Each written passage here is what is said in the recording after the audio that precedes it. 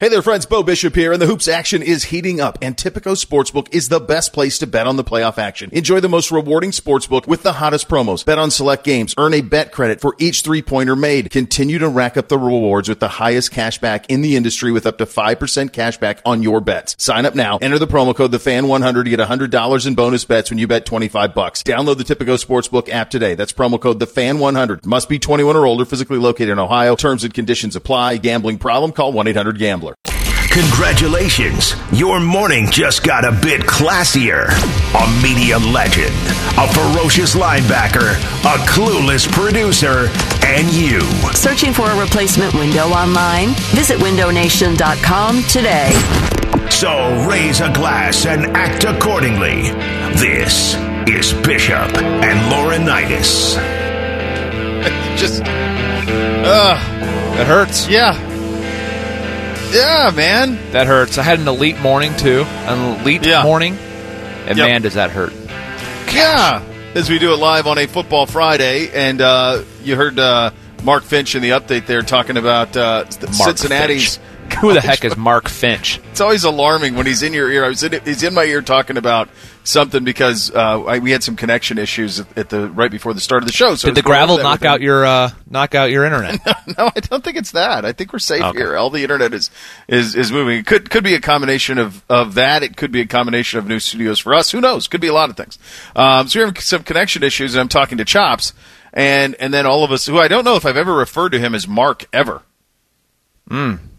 I don't know if I ever have. And so then it's like within a split second, it's Mark Finch on the updates.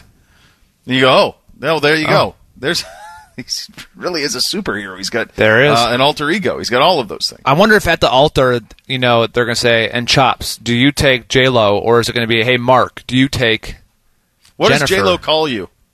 She does not call me Chops. She hates when I tell people I'm Chops. That makes me like you more. Calls him moron. I think it makes me like him more though.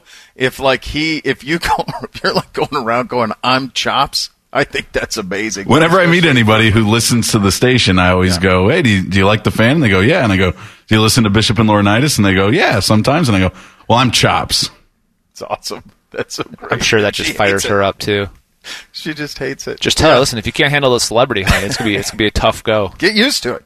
I'm sorry, I can't help it. You know the line chops I always used to give to my wife when she would take umbrage with some sort of my behavior, which happens regularly. I would always say, "I am who you married."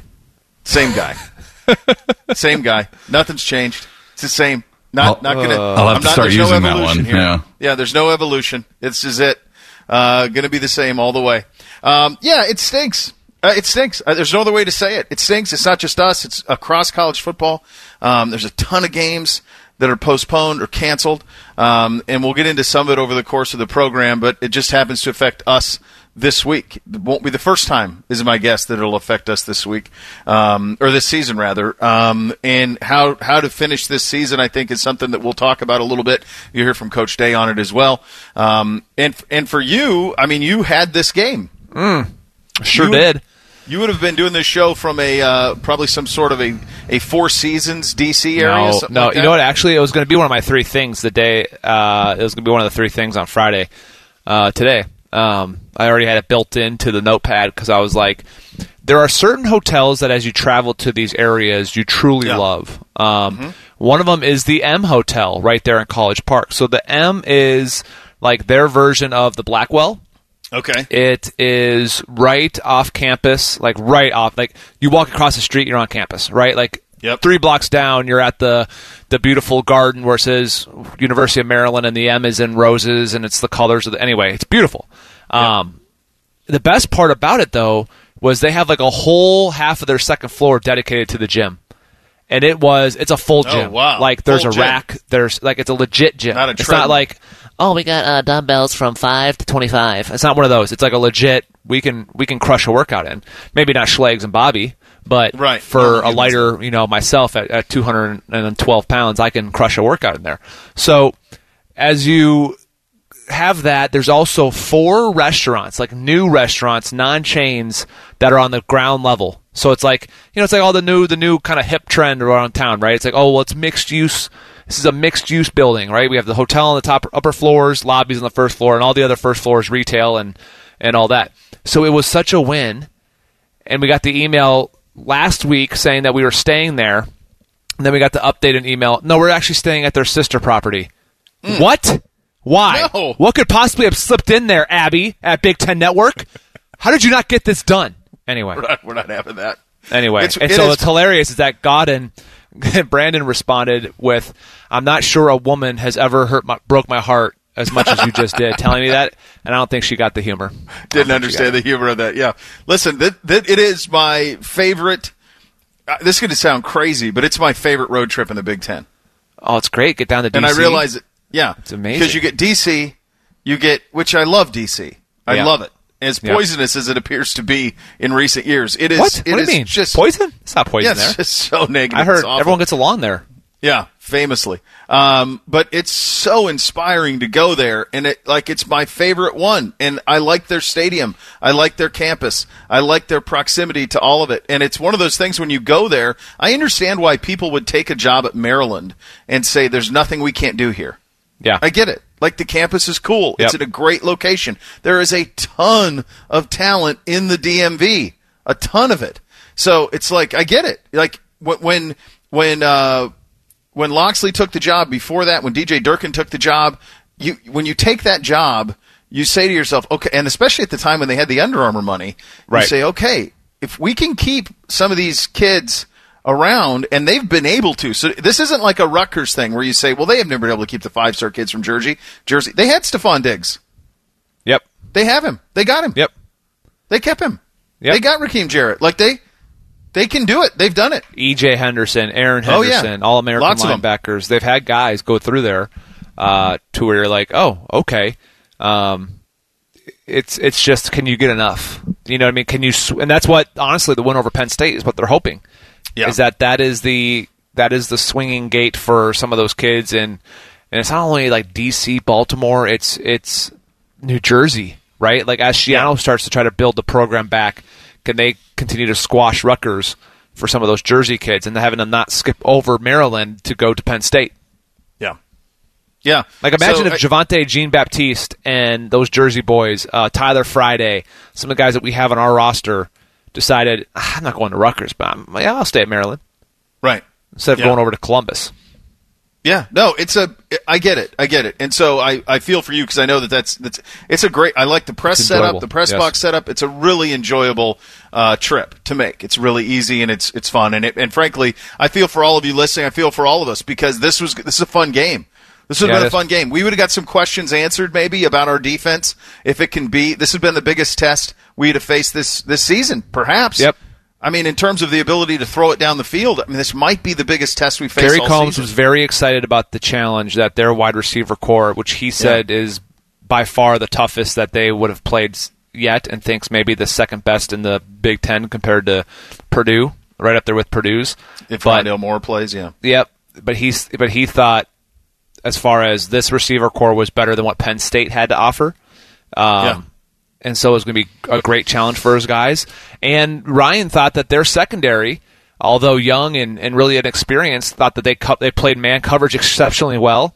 And he was excited to see their guys on their corners, because that's all they did against Penn State was play man all game. I'm not even joking. It was man/cover 3. They went to cover 3 and some cover 2 in the fourth quarter, like with 5 minutes left. Other than that, it was like if you just lined up and played Sam Single, like that's it.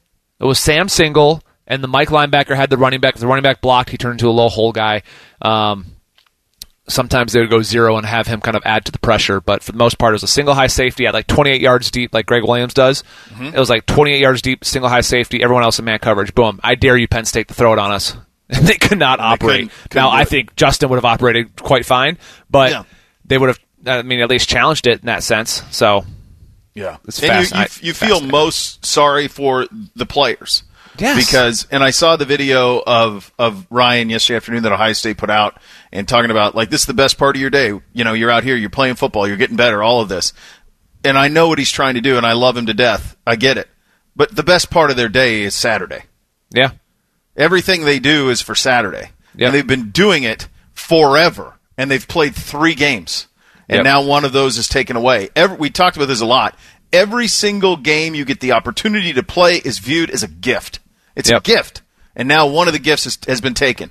And you hold your breath, and you hope, as the cases surge, you hope that you can play more. And that's something we'll talk about over the course of the program. You'll hear from Coach on that as well. By the way, if you can explain to me the Indianapolis Colts going to Tennessee and winning by 17, I'd love to hear it. That's just what we picked it, isn't it? Isn't that what we picked yesterday? I mean, I'd love to hear it. No? You tell me how this makes any stinking sense, man. How does this make any sense? It doesn't. It doesn't. The league doesn't make sense.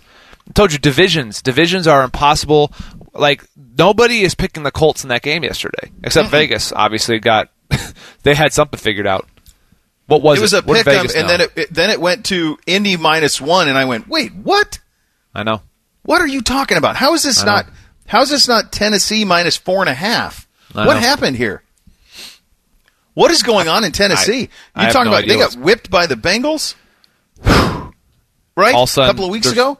Yeah, I don't know. I have no idea. You had them. I did have them, and they looked super impressive when I was there against Buffalo. Could run the ball, and they didn't run the ball well that night. They were just threw it all over the field. Look, it was special teams. You shank a punt, you give Indy a short field, they capitalize, and then you get the blocked punt for a touchdown. That changes the game. Superior special units, as my man JT used to say. I mean, that's what it takes. You got to be opportunistic on offense, right? Elite on defense, and superior special units. That was our old theory, right? The Colts were elite on special teams. When you flip the game like that in an NFL game, like when you get a defensive or a special teams touchdown in the National Football League, that is massive. Because you know this, Bo. Like, very few teams in the NFL have the talent like the Chiefs do to just like play almost college-like, where, okay, it doesn't matter what's happening in the game, time of possession, all that. Give me the ball, we're going to go down and score, right? Because you have Pat Mahomes.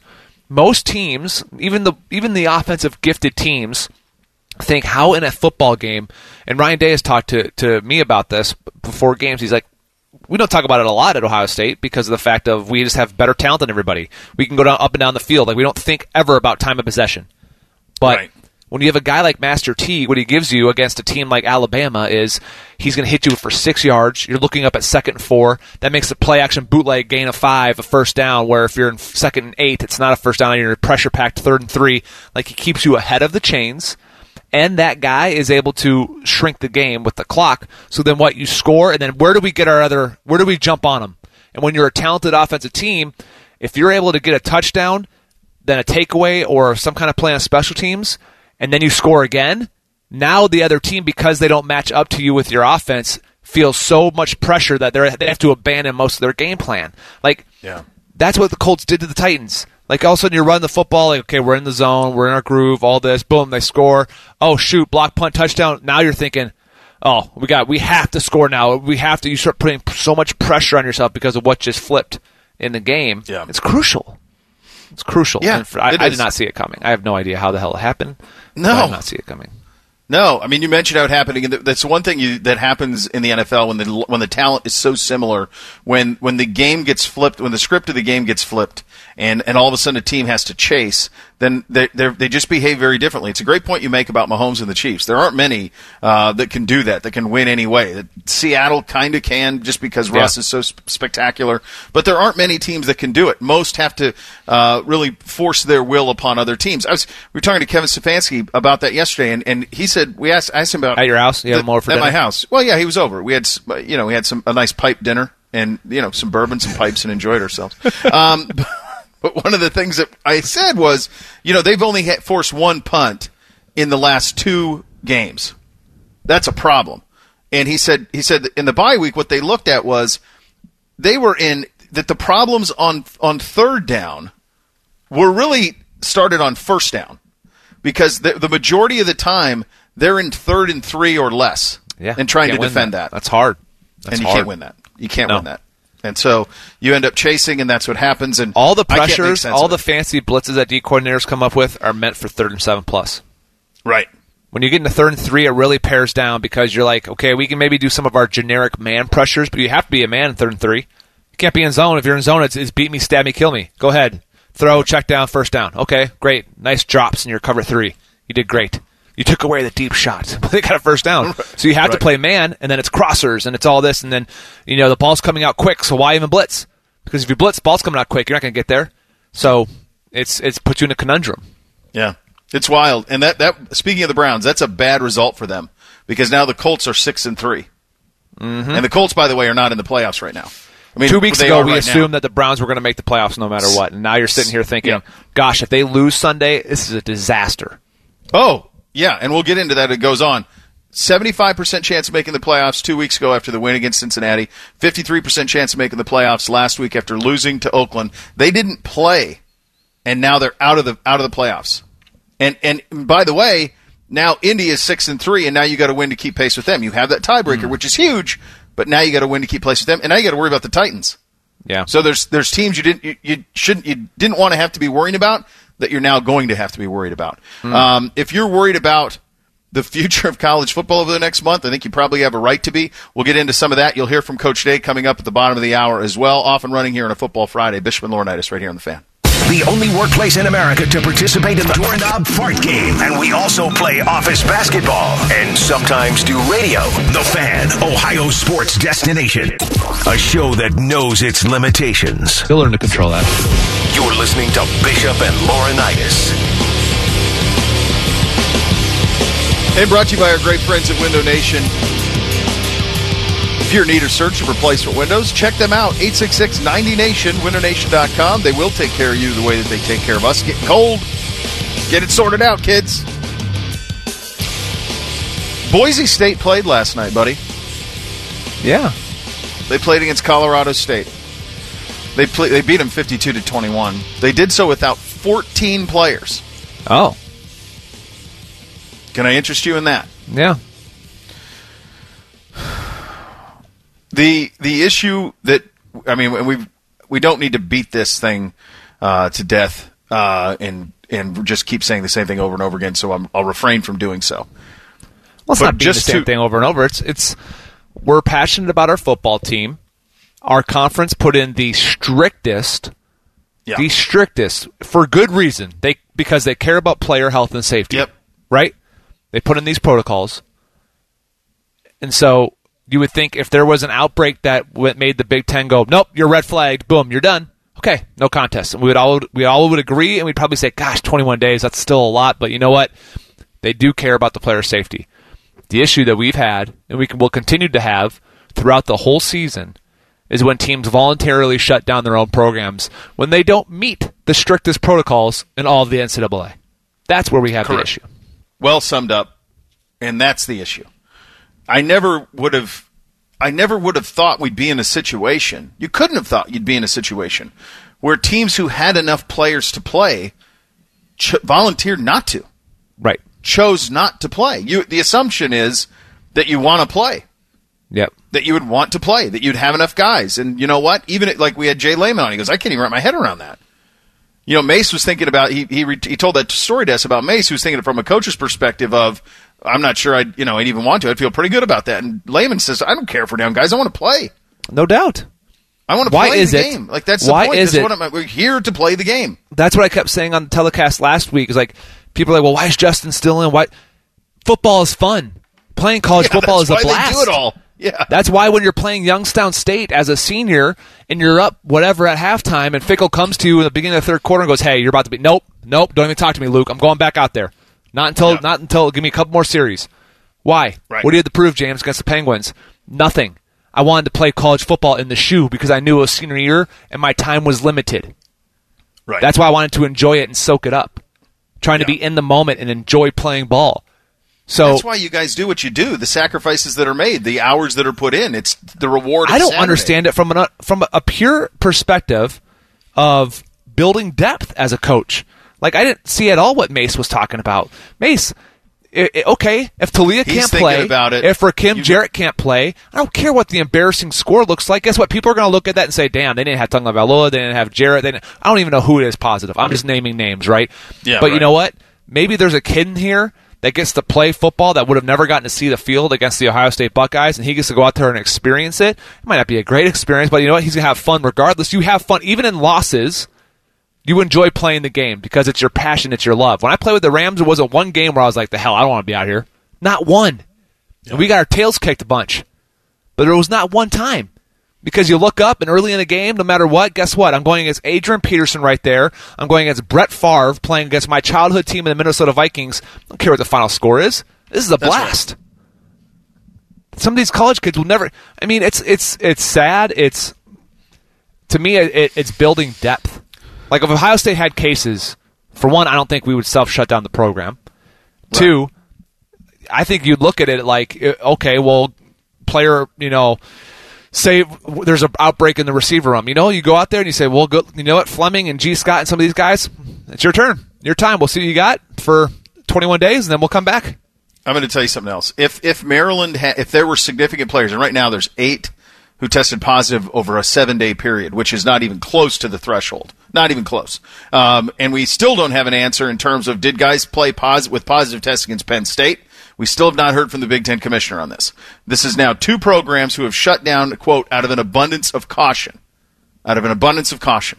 So it's happened twice. Wisconsin did this, and now you have it at Maryland. The other thing that I think, to your point, let's say it is, that just for the sake of this conversation, that's Jarrett and Tagovailoa, and let's say it's their best players, their most important players. I do think that Ryan Day would be compassionate about that if they played. Yeah. If you're playing to your I don't think he's going to have Justin Fields in the fourth quarter against the fourth-string quarterback at Maryland up 77-0. No. I don't think he'd do that. I think he'd run out his quarterback. I think he'd let the starters play the first half. Second half, he'd work on his depth. No doubt. But now all of that's been taken away. I think coaches would be understanding of that. Once a game is in control and you have it by the throat, you're up 48-0. Okay, that's good. Well, let's go play this thing out and let's get these guys some work. But you're deprived of that. Yep. I mean, someone needs to answer this. I do believe there needs to be an answer for why are we shutting down programs with 8 tests? So here's the other place where it hurts us. Ryan Day, both times we've talked to him the last 2 weeks on the phone, he has mentioned subtly, we're playing catch up. We are so far behind as far as our development in the season. Yes, we look good. Sure, we can make the playoff, but with other teams having 4 more games than us, we are so far behind as far as situational awareness, stuff that you can't touch in practice.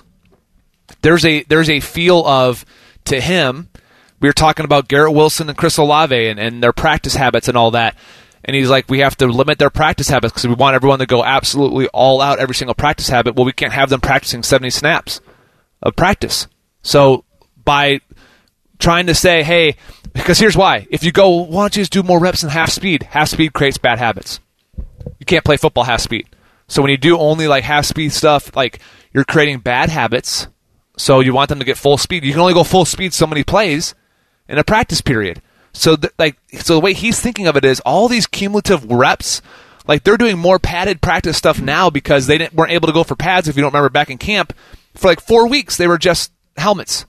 Yeah. Remember, like the Big Ten kept pushing back when they could do contact. So in their minds, like, no wonder why we can't tackle very well, and our twos get in there, but because we're so far behind. So there was already this feeling of overwhelming of like we have to rush to catch up to everybody else, to Clemson, to Bama, to Notre Dame, to where now you pause a week again, and you're gonna say, all right. I guess the only benefit for us is, and it's gonna feel weird to say, but they're gonna get to sit back and watch Indiana. And they're going to get to sit back and start, preparing. That's the difference. Is that today when they go practice, they would have, instead of practicing for Maryland yesterday or today, now it's boom on to Indiana. Yeah, and that stinks for the Hoosiers because you're going to get a team that's fresh, teams that's ticked off that they didn't get to play this weekend, and a team that's focused and has extra preparation time on you. So, yeah, there's no question. All of that is true, but also as a player now, you almost have to say, well, we'll play Indiana. I'll believe we're going to play Indiana when we play them. Because who knows? Who knows? And that's the hard thing. Literally the preparation and having things pulled out from under you. You hear from Coach Day on that coming up next. Bishop and Laurinaitis right here on The Fan. One guy is fat, the other is fatter, and both are kind of stupid. Pretty much sums up the whole show. Common Man and T-Bone. Weekdays from 3 to 6. The Fan. It's Bishop and Laurinaitis' What's Up? What's up, man? What's up with you? All right, here's what's up on a Football Friday, and this is just some breaking news in the last 5 or 6 minutes since we went to break. The Cleveland Browns closed their facility this morning as a player has tested positive for COVID-19. They're doing the contact tracing now to see what further protocols need to take place. We've seen this throughout the league. We've had, the Stafford, Roethlisberger's dealing with this. The NFL has pushed forward, and we'll see what comes of it. But this is the first positive test for a Browns player since the season started. So that's where you stand on that point, and we'll see what happens up there from there. All right, back to Ryan Day. So on the Ryan Day show yesterday, obviously he addressed not playing a game in myriad ways. So the first reminder that, we're trying to play amidst a pandemic is something that Ryan Day talked about, and here he was from the Coach's Show yesterday.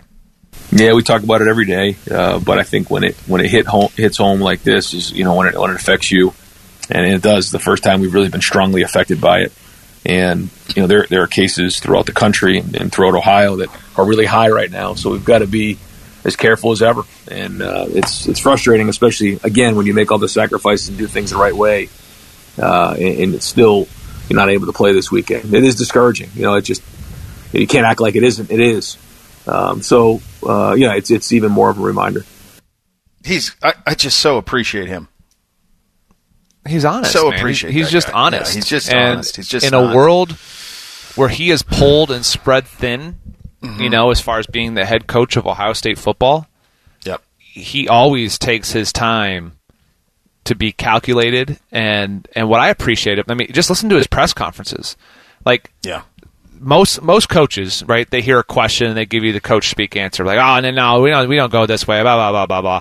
And Ryan Day, gives you, like, for instance, there was a question asked the other day.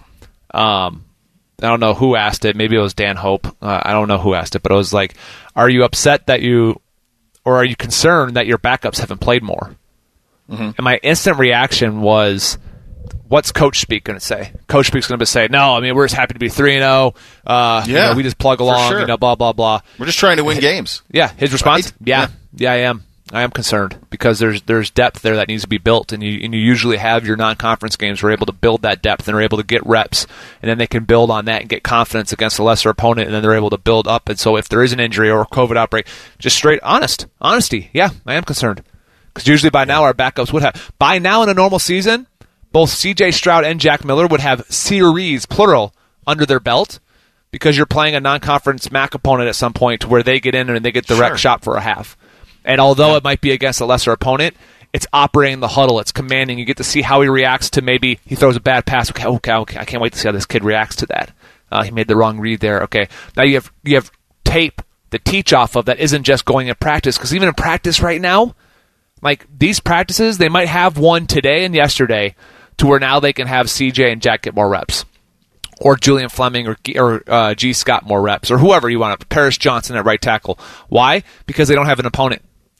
So, but you're still only going in those reps against your own defensive players. So Paris Johnson knows exactly what a Tyler Friday or what a Noah Potter or whoever he's going up against, he knows their strengths and weaknesses. He knows what Kerry Combs is going to do. And usually when you put the young guys in against the young defense, it goes mostly basic stuff. You want to see how he reacts against a Maryland team in the second half that's going to throw blitzes and pressures and keep attacking, and he doesn't know what their stunts are going to do. And, oh, by the way, when you're a backup in against another team in the Big Ten, their starters stay in. Like, when you get blown out, starters, you don't get out too. You're out there. So now you're trying to play extra fired up because you know that they put their backups in, now you're embarrassed. Like, that's how you want to see your players react. You don't get that. You don't get those reps, and you haven't gotten them yet. I mean, Jack Miller got, one series to do a bunch of run plays against Nebraska, and CJ got in to hand the ball off once to Williams. That's it. Yep. That's what your backup quarterbacks have in the event that either Justin unfortunately got COVID or Justin unfortunately gets dinged up for a couple weeks. Yep. That's right. Reality. Here's Coach on how disappointing it is not to play the Maryland game.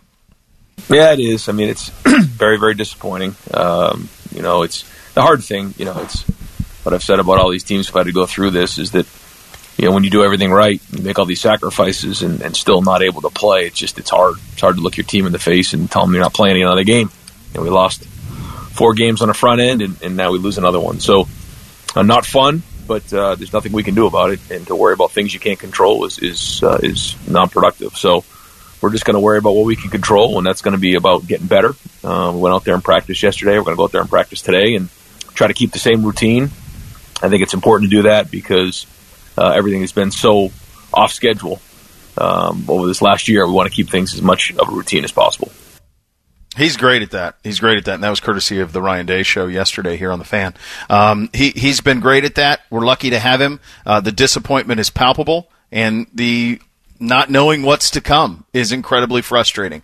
And so that's what he's got. He's had to deal with a lot, man. He's had to deal with a lot, and has handled it very, very well. Doug Lesmerises is going to join us coming up next, as he does every Football Friday. And there's a lot to get to with Doug, and he's had some time to think about some of the things and some of the decisions the Big Ten has had to make. And I'm curious to see, or rather these schools have had to make. I'm curious to get his take on it. Usually has a different perspective than one that you've heard previously. So he will join us coming up next. Bishop and Laurinaitis right here on The Fan. Radio. It opens your mind to stimulating conversation and live sports. And best of all, it still costs $0. The Fan, Ohio's sports destination. The classiest show on this station, which isn't saying much. This is Bishop and Laurinaitis. All right, time to head out on the Bryant Heating Cooling Systems fan guest hotline. Our great friend Doug Lesmerises, Cleveland.com, joining us on a Football Friday, as he always does. No football game this week. Doug, the thing that I'm having a tough time understanding, and I guess I never thought of this, the Big Ten put together, at the time that the Big Ten put together the protocols of return to play, the Big Ten put together the most cautious, safe as you could protocols to return to play. My assumption would be that unless you were within those parameters, you would play. Where's the transparency here? Is Maryland in those parameters at all? For the reports, they in their statement, it was 8 players, and they're not playing. Right.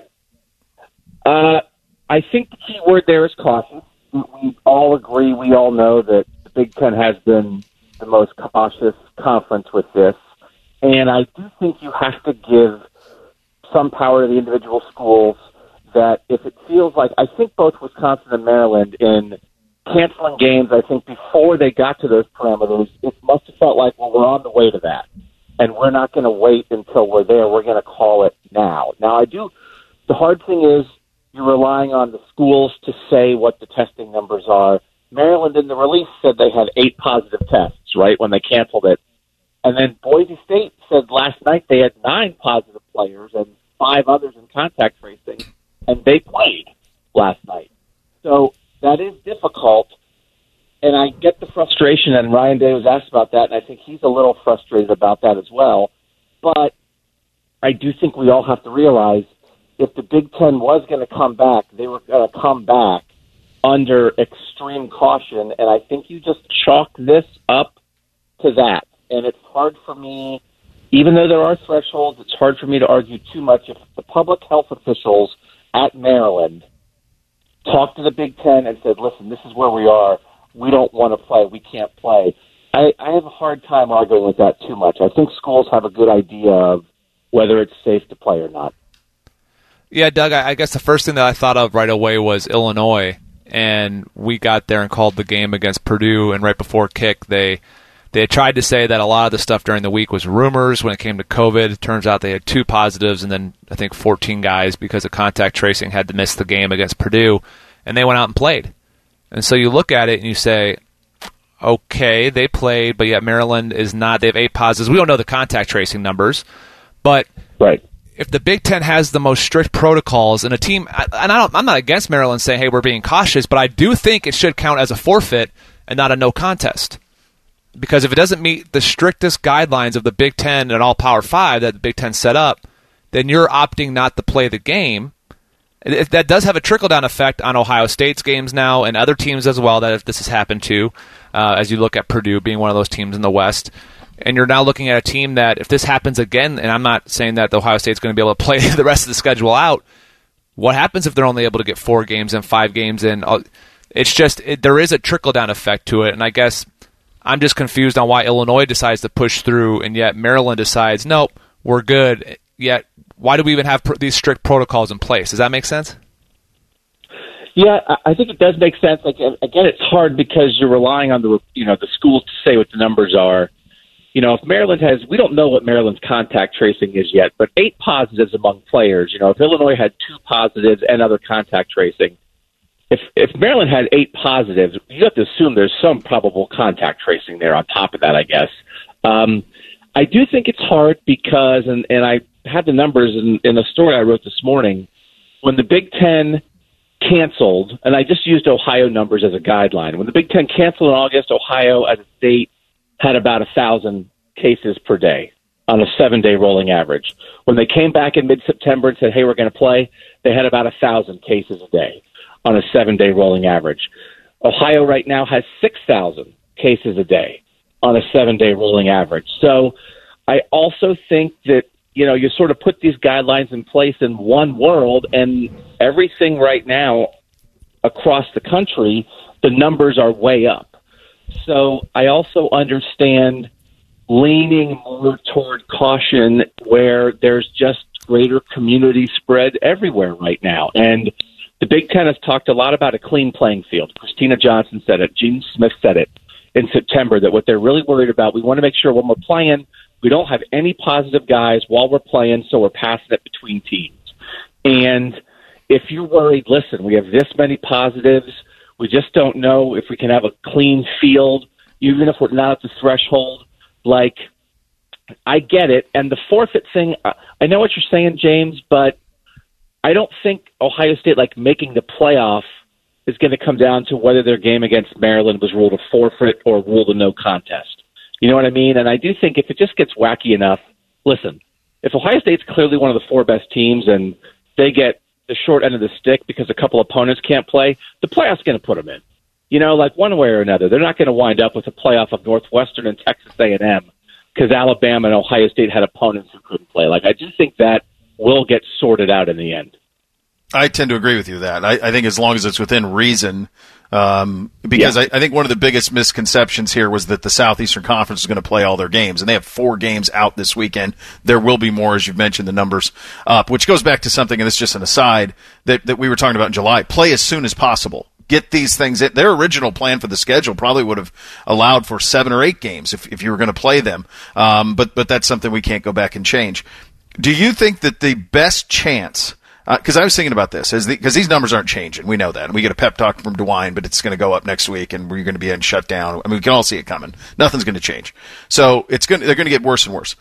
Is the conclusion to the college football season something where it's a bubble, and you take the 4 teams, you select your 4, you're the committee? Because I think what most people want to see done is you want to award those championships. You want to reward the highs. By the way, I think this is going to hurt Justin a lot, not playing this weekend, and if more of these happens. Is that the most logical conclusion, Doug, that we bubble and play, 4 teams over 2 weeks? Maybe, and the bubble word is interesting because I do think, and lots of people have said this, Ohio State is heading towards Thanksgiving break for its students in 2 weeks, or I think we're 12 days away from that.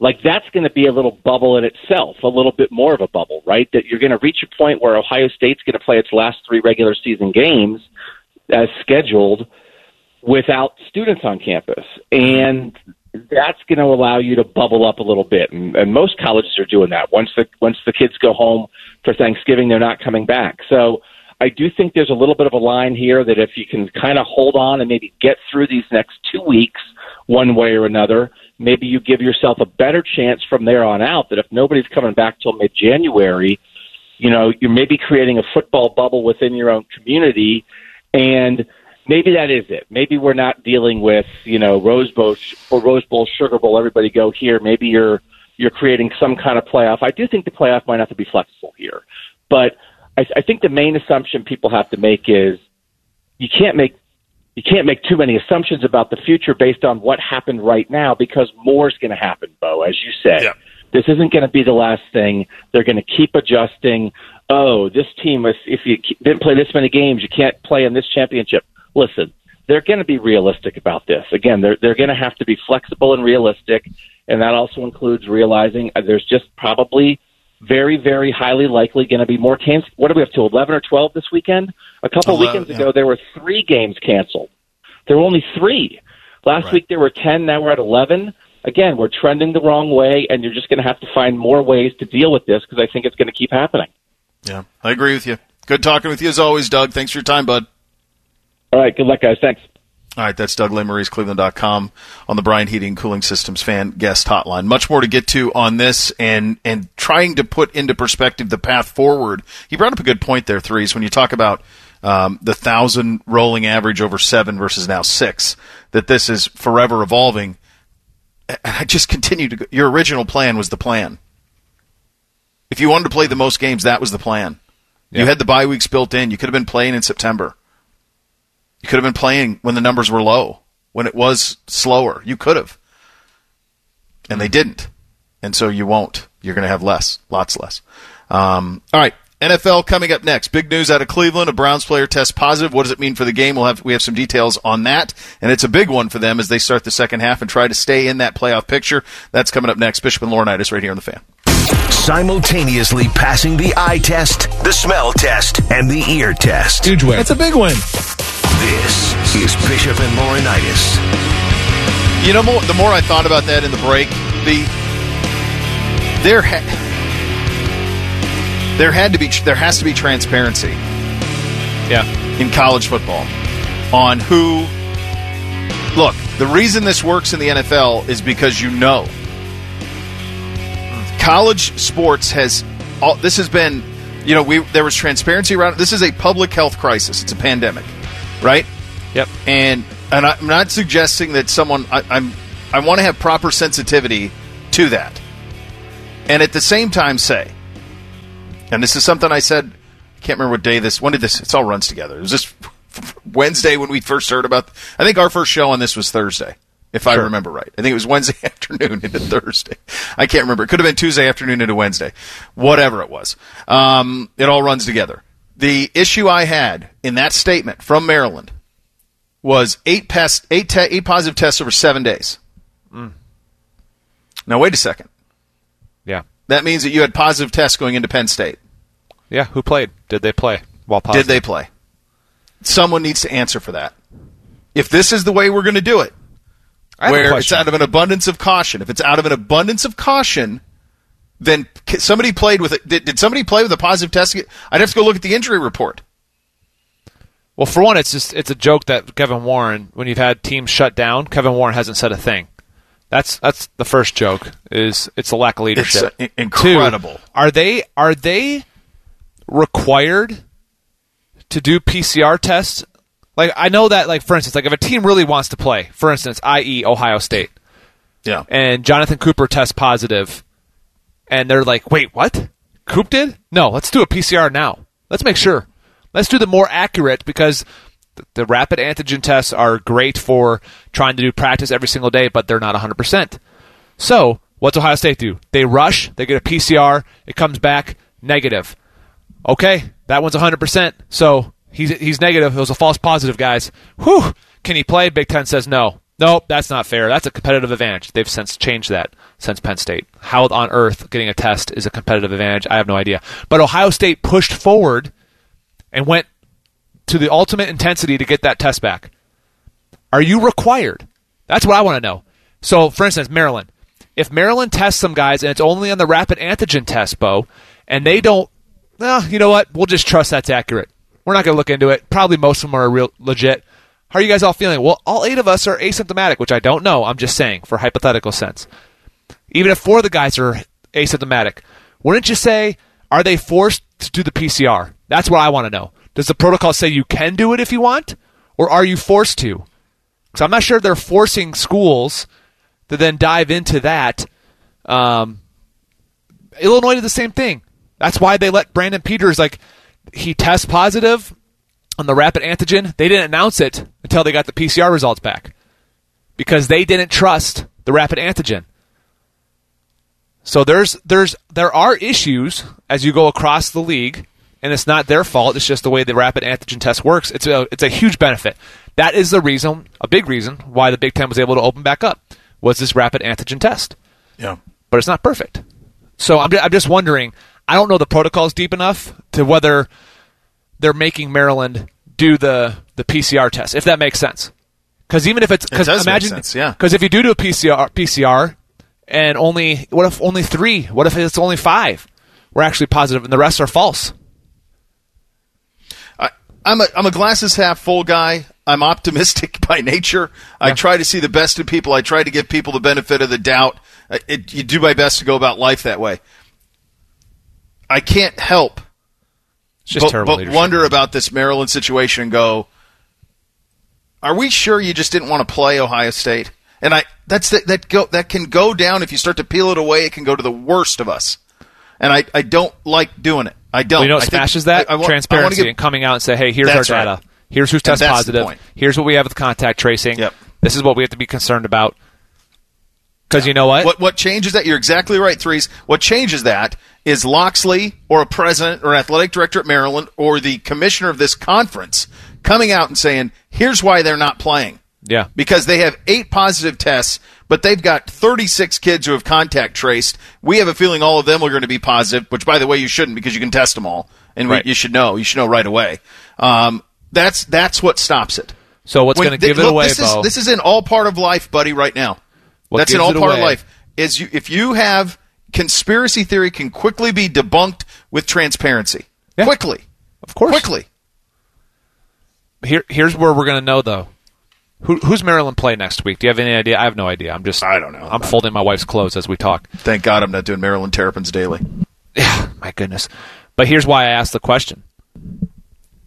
If it's an opponent to where, what if they decide to do the PCR test like today, tomorrow? Oh, actually, no, there's only 3 guys, and here are the 3 guys. We're actually, thank goodness we have false positives, so we're good to go next week. That's where it comes back to bite you. Because if you have 8 dudes, those 8 guys better be out for 21 days. So name the people. We're going to find out. Next.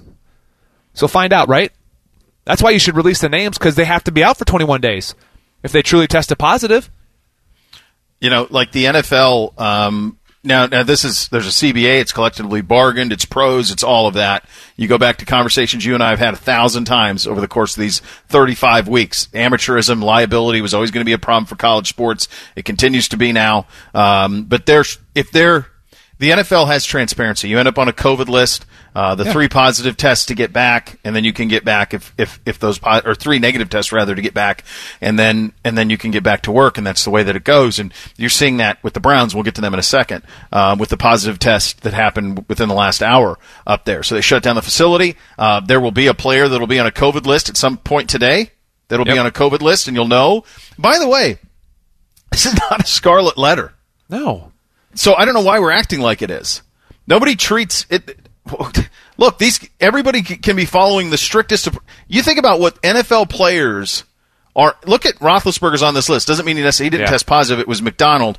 Look at the lengths that they've gone to be able to play, and they still get it. Not everyone is running around without a mask on playing tennis.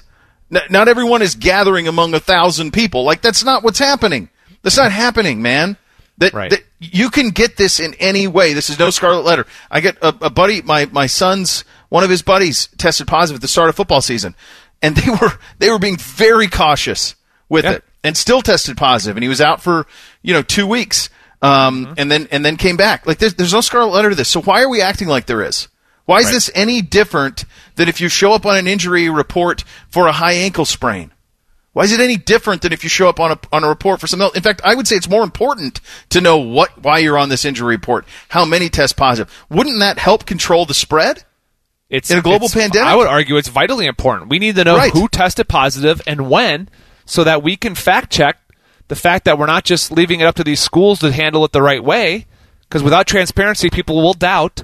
So I want to know who tested positive when. Did any play against Penn State? Because Penn State University needs to know. Penn State should be calling them out and saying, hold on a second. 7 days ago, who? Can we say the names of who, please? And I don't know that. And now, I will say that we have no proof that this thing transfers in football. None. Hasn't happened in the NFL. Right, but you could also walk up to somebody after a game, dap them up, and do whatever, and talk to them and joke around, and it takes one burst of laugh to have some spit fly out of your mouth, and next thing you know, it doesn't cause or advance the spread of COVID. I'm just saying, Yeah. If I'm Penn State, I would still like to know. Yeah, I think they're owed. I think they're owed to know, because from what I can tell, based on their statement, and again, this is me, that's the point, buddy. You nailed it. That's it. Transparency stops conspiracy. Simple. I guess maybe the silence says more than anything else. Just like the silence when we were trying to get the season fired back up, the fact they didn't say anything, and then guess what? People start to throw out theories about why. Is it politics? Is it the Democratic governors in Michigan, or the leaders in Michigan? Was it this or that? You know what stops it? Leadership. Coming out, giving reasons, talking. You lost credibility when you said this won't be revisited, and then you revisited it. Right. Oh, okay. You lost credibility. Here's what we learned. When you don't believe a word Kevin Warren says, because you had one chance at the beginning. You have one chance at a first impression. Yeah. And it went awful. Yeah. And there's no... You think about Sankey was out there this week in the SEC. They have 4 canceled games this week. Bowlesby, you'll hear from him in the 11 o'clock hour, the Big 12 commissioner. He was out there talking this week, and you have nothing from the Big Ten. Nothing saying that it's a problem. I want to be very clear. I am sensitive, very sensitive and cautious. And you and I are probably very similar in how we've gone about our business off the air, right, in terms of how cautious we are. I don't go anywhere without a mask. No, I don't need it. It's been on the whole. I don't ever take it off. Everywhere I go, I have it on. Anytime I go into a building, I have it on. And honestly, I've never been even allowed to go into a place without one, although I don't really question it. I just put it on when I go into any building. It's been that way for me for 35 weeks. So I'm not somebody who's willy-nilly about this virus and thinks it's fake. No. I think it's very, very real. I think the spread is a problem. I think hospitals are going to be in a world of hurt. In about a month, it's going to be a bigger problem. Well, I promise you already, the amount of people in hospitals up there in Cleveland, just for my mother-in-law, she's saying it's starting to get back towards March. Well, she said in March we were never overflowing, but it's starting to get back to the, hey, those who have nursing experience in the past, kind of be prepared kind of thing. And I think she said they are, or they already have, the Cleveland Clinic has shut down elective surgeries again. Yeah, that's the same. My 2 neighbors. It's going to happen. It's going to come to Ohio Health and Ohio State as well. I mean, you can sense the governor's tone. What has DeWine done every single time, whether you love him or hate him? What has he done every single time with these press conferences? He hints about something, and then it comes. Have you heard one time where he has hinted about something, and then it went the other way with this? No. And honestly, I don't know that shutting down... and this is a different conversation, but I don't know that shutting down restaurants and bars and all of that is. I don't think fitness clubs is somehow. I don't think that's going to be the answer. I'm not studying this, right? But no, I'm not either. So the areas I've been more. I'll put it this way: I've had a wedding and I've had a funeral this year. I was more nervous at both of those events because it's emotional, and it's all of us. When I'm at my sister's wedding, which thank goodness she put it on because she was able to have the photos with my dad, and my dad walked her down the aisle. I told her to postpone it. I said, postpone it a year. I'm not sure it's good for Grandma and Grandpa to be there for blah, blah, blah. But, Bo, when you're there, I saw family members I hadn't seen since senior year in high school. So you mean to tell me I'm not supposed to go up and hug my aunt and uncle I haven't seen since I was 18? Right. I'm not supposed to go hug Grandma and Grandpa? I'm not supposed to, you sit there and you're like, you know what? No. I am. And I know there are some people who haven't. But I chose to say, you know what, I am. And thankfully for our family, there was no spreader at those events. But I think that's a big thing. That's hard for people. How at a funeral is my sister not supposed to hug every person that walks through the line and says, I'm sorry for your loss? Of course. Yeah. So it's only going to, there's only going to be more of this. We're seeing it this morning up in Cleveland with the Browns with a positive test. Right now, game on, and the anticipation is that they will play the Texans on Sunday. We'll get you a preview of that coming up next. Bishop and Laurinaitis right here on The Fan. Buckeyes, Jackets, crew, and Panama Ted yelling about something being too hot. I don't understand it either. The Fan, Ohio sports destination. Pushing the limit of how many times you can say the word thing in one show. That's the next thing. That is the next thing. This is Bishop and Laurinaitis.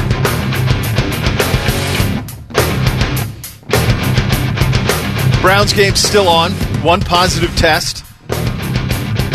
Doing the contract tracing with the facility is closed today up in Berea. Their second half challenge, we mentioned this in the first hour of the program off the top. You beat Cincinnati and you get to 5-2 and you have a 75% chance of making the postseason, 75% probability. You lose to the Vegas Raiders and that probability drops to 53. You don't play and you're now out of the playoffs. And the team that you beat, that you're one of the teams that you beat that you're going to be competing with for that last playoff spot is Indy. They won and are now 6-3. So now they're in the mix. Tennessee's in the mix. Miami's definitely in the mix. They'd be in right now. And the Raiders are in the mix. So while we looked at this after Cincinnati and said, all right, 4 teams for 3 spots, I think is what we said at that time. I don't know. You lost me. You told me there'd be no math. So I'm out. I'm out. If I can't do it on a TI-83 Plus, I can't do it. I'm out. It has been a week. By the way, have you ever used any of that stuff from the TI-83 in your real life? What do you mean? You don't use sine, cosine, and tangent every day? I don't know what you're doing. No. Not sure I've used any of it ever. No, I don't. My wife the other day goes to me and she goes, you know what I might do? She's like, I might go back, not right now, obviously, with timing of everything, but she's like, maybe I'll go be, like, I have like a desire to be like a math teacher. And I just stared at her. She goes, I just don't know what age. And I'm like, I just stare. 3-year-olds for me. And here's the thing, like when I took math, now it's the easy levels at Ohio State, the business school, but like 130, like that range of courses, like I cruise through, like, because here's the thing, I am a creature of habit. I'm once you give me a formula, I can memorize said formula and roll. So once I got it down, and I took advantage of the tutors that they provided for us at Ohio State and all that. So over at Sasso, and so I went and I crushed it. I'm talking about like 100% on tests. Like walked out of there, swagged out, like got it. My problem is like 2 weeks later, now my brain's absorbed with guard, pull, trigger, go. And next thing you know, you're like, wait, what? What was that formula again? What happened? Can I get that back? So anyway. But she loves numbers. She loves math, all that. And I'm like, okay. God bless you, honey. You do it. God bless you, Cersei. Yeah. So the Browns, look, the math could get a little tricky in this one. The most similar opponent that they've played to Houston is Dallas. And I understand what Dallas is now, but when the Browns played Dallas, they had Dak, and he threw for 500, and they put 40 on the board. Now, the Browns won that game. It's 48-38 or something like that, whatever it ended up being. The Browns ran for about 300 yards in that game, and that's what they ought to be able to do against Houston on Sunday. The weather up there is not going to be great. It's going to be rainy in the morning. It's going to be cold. Could be very similar, honestly, to the game the conditions they played in. I don't know if the wind's going to be as bad, but the conditions they played in against the Raiders, which ought to fit right into their game plan because they can run it. And the one thing that they struggle with, the two things the Browns struggle with are two things, are one of the things that Houston does very well, which is throw the ball deep down the field. They've got burners. But if the weather's not great, that could impact it a lot.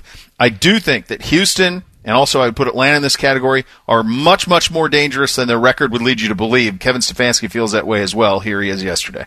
Yeah, without a doubt. I mean, look at their schedule and look at the teams that they've played. All really good football teams, likely playoff teams that we've played that we know are good. So we understand the challenge. I know that we get wrapped up in records, but we understand the challenge that we're going to face on Sunday, I think, versus a really good football team. So they did not address the defensive issues at the deadline. They weren't able to make a trade. They've tried to be involved with guys who are cut, like McKinley, and were not awarded him. They put a waiver claim on him, but he went to Cincinnati instead. They didn't do anything in the back end. So they have issues back there. If you're Joe Woods, the defensive coordinator, and you're playing a Houston team, and let's say that it's that the wind that you can throw it, and you got Fuller, Stills, Cobb, who's catching about everything underneath. And there's one more dude there that I'm missing. Who am I missing? There's another. Oh, Cooks. So you have two burners and then Cobb in the slot, and then Stills is their fourth. And you have the problems you have on the back end. What can he do to slow that down? Because, buddy, you can't just rely on Myles Garrett to get a strip sack every game. No. And really, my gut says you got to play zone because you don't want to turn your back to him. How are you going to turn your back to that guy?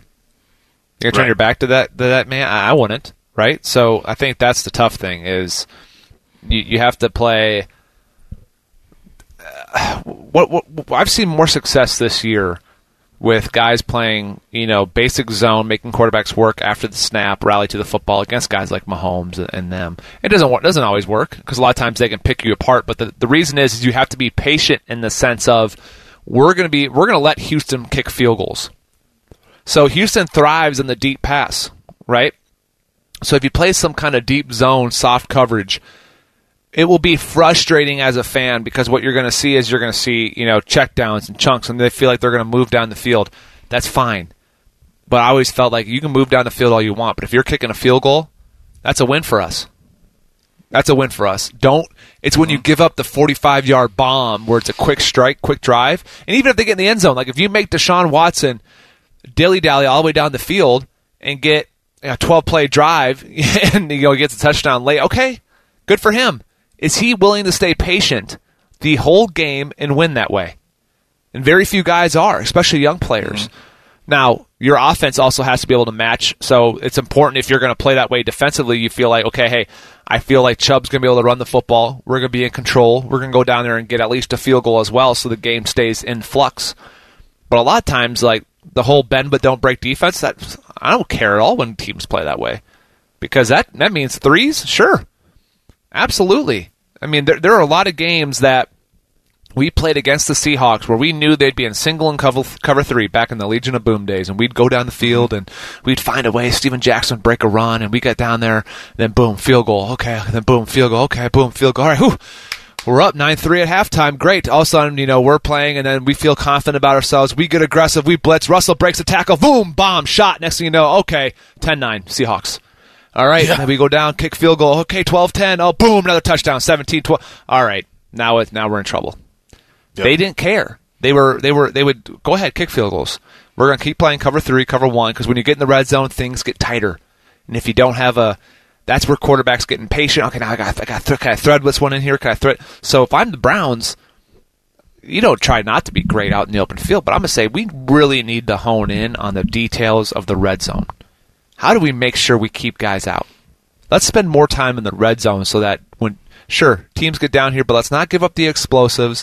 We'll try to get takeaways where we can, but it's imperative you keep them to 3 because 2 trips down, even if your offense does stumble, you let them come down, kick a field goal, Baker goes 3 and out, boom, they come down, kick a field goal. Okay, 6-0. That's it. That's all it is. Yeah. 6-0. That's a touchdown. It doesn't feel overwhelming. But 14-0 feels overwhelming if your offense with the lack of offense, but 6-0 does not. So it's limiting the big play and obviously a red zone. Would you consider, if you're Stefanski, if you win the toss, taking the ball? Oh, I take the ball every time. And running Nick Chubb 8 times. I never understood. Like that's why I appreciate what Schiano did against us. Not that it's a similar situation at all. This isn't Rutgers, Ohio State. No. But I appreciate teams that play us and say, the hell with kicking it to them. I'm not going to hope my defense can stop them. I'm just going to go down and try to... No, I'm trying to be aggressive. Every time. Yeah. Give me the ball. Yeah. Give me the ball. And they can't be aggressive. They can't stop the run, and they can't run it. So for Cleveland, that's the clear roadmap. You have a healthy Whitetail, you have a healthy Austin Hooper, you have a healthy Nick Chubb, you've got Kareem Hunt, you have all these things. You run it right at them. You run it right at them.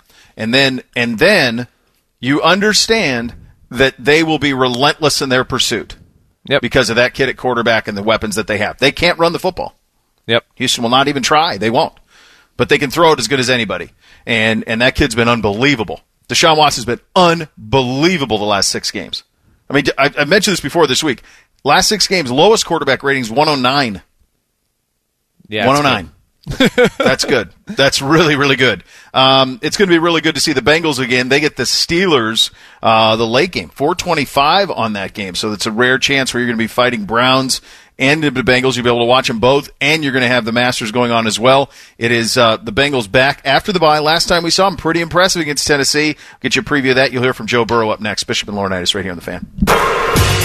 This is Ohio State basketball coach Chris Holtmann on your home for Buckeye basketball, The Fan. The Fan. Ohio's sports destination. Top shelf conversation from top shelf gentlemen. That's a pretty emphatic situation. This is Bishop and Laurinaitis. Joe Burrow had to sit for a week after one of the most remarkable first half of rookie season at quarterback of all time. And he had to sit for a week and hear about Justin Herbert and Tua Tagovailoa. My guess is he'll play well. I think both you and I picked Cincinnati to cover. We did. Yeah. It's a 7. I think both of us picked that. And I do feel good about that. No Roethlisberger practicing all week. And for Burrow, I think the idea of a bye week probably did him a lot of good. My guess is when they're doing self-scouting, he and Zach Taylor got together and say, hey, what do we like? What can you and I do better together? Here was Burrow on what they learned from the Baltimore game and what they can potentially take into the Pittsburgh game. Just get the ball out of my hands fast. Don't try to make a big play on every snap. Just execute the offense the way it's supposed to be executed, and the points will come and the wins will come. How valuable is that self-scout in that week when you get it's awesome. The midway? Especially rookie year when you're swimming. Everything is just you're go. So you really do feel like you're grasping. And to be able to kind of pause and really dive in, and not only just dive in, but to use that during the week of practice after and say, we're not preparing for an opponent, but we're able to, you know what, I want to work on this. I want to work on getting the ball out, faster. Well, how do you do that? I mean, you do that in practice. You do that you don't do that during a week. It's hard. It's hard to do that during a week of practice, to really focus on your own technique, because you're so focused on the little itty-bitty details. I don't think people understand the little things that Joe Burrow, as a Mike linebacker, I had to go out on a walkthrough before a Wednesday practice, and I had to know just our base stuff. How did our stunts change from week to week? Just a week ago, you have to try to flush that all out of your brain. So last week, maybe we ran a speed stunt in cover 2 against a near eye. This week, we don't want to run speed. We want to run a hammer instead. So if you're not totally locked into that, you could be laughing about it. We're doing a walkthrough. Yeah, okay, ready, over 2, ready, break. Out there, all right, speed. All of a sudden, tweet, damn it, James, it's not speed, it's hammer. Speed was last week. Come on, lock it in. It's that simple. It's that simple. So you got to be locked in. So if you're that locked in on a week-to-week basis, what about how are you going to be focused on, okay, I want to be really focused on being at 5.5 yards instead of lining up at 6 yards. I don't want to give it away too much when I'm in cover 2 or cover 3. But, what's that stunt again? It's hammer. Okay, no. I'm trying to focus on getting the hammer stunt done. And then I'm thinking, what plays are they going to come out of this? What can hurt me then in cover 2? I know I got closed in the middle of the field. Where's your speedy tight end or wide receiver? Is he at 2? If he's lined up at 2, maybe the hell with my 5.5. Maybe because of my ability, I need to get to 6.5. So imagine that for a quarterback. I got to make the right check. I got to kill it. When are we killing the play, all this? And then you have to get to the pass route. What coverage are they? And where do I go? Get the ball out faster. But you can do that when you relax and it's time for just bye week because there is no game. And now you can focus on, I'm going against base coverages. I'm just going to focus on set, hut, boom, go, and be decisive. That's what I want to focus on this week. Or I want to focus on my footwork or this, that. That's where you can really get after it during a bye week. Yeah, and for Zach and Joe, the opportunity... It's such a good window you're giving people into what an NFL game week is like, because so much of it is game plan opponent. The coaching, the rhythm, all of those things, the install, all that stuff has been done for months in a normal season. It was done in the off season, frankly. It was done in training camp. The idea to okay, because you can get caught up in it. Because you're just preparing for the next opponent, and they come so fast. And it's to be able to have that week to go, okay, what do we like? When I call this play, what do you see? How can we get this ball out of your hand quicker? You're getting a nice connection with T. Higgins the last couple of weeks. How can we get more out of that? How can we get more out of A.J. Green? We had 4 new offensive line starters against Tennessee, and we whipped them. Why did that happen? Is that repeatable? Why aren't we getting Joe Mixon involved? Now he's been banged up, but why are we more successful with Gio Bernard than we are with Joe Mixon? Right. So how can we get Joe going a little bit here in this offense? These are the things that can be sorted out. It's invaluable to be able to do that. And I think the Bengals, buddy, are going to be really frisky the rest of this season. I think they will be. I think they're going to be a team.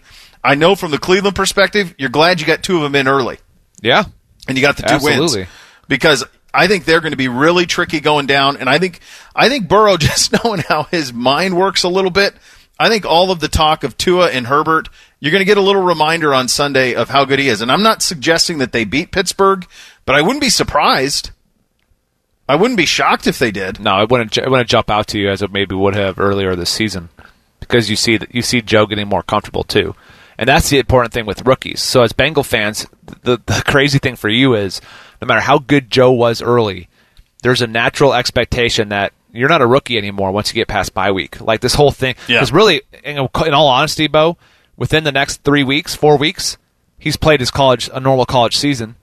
So by the time you get to that last 4 of a season, you're saying, okay, you're really, with bye week halfway through the season too, it's a deep breath of, okay, we know what Joe can do.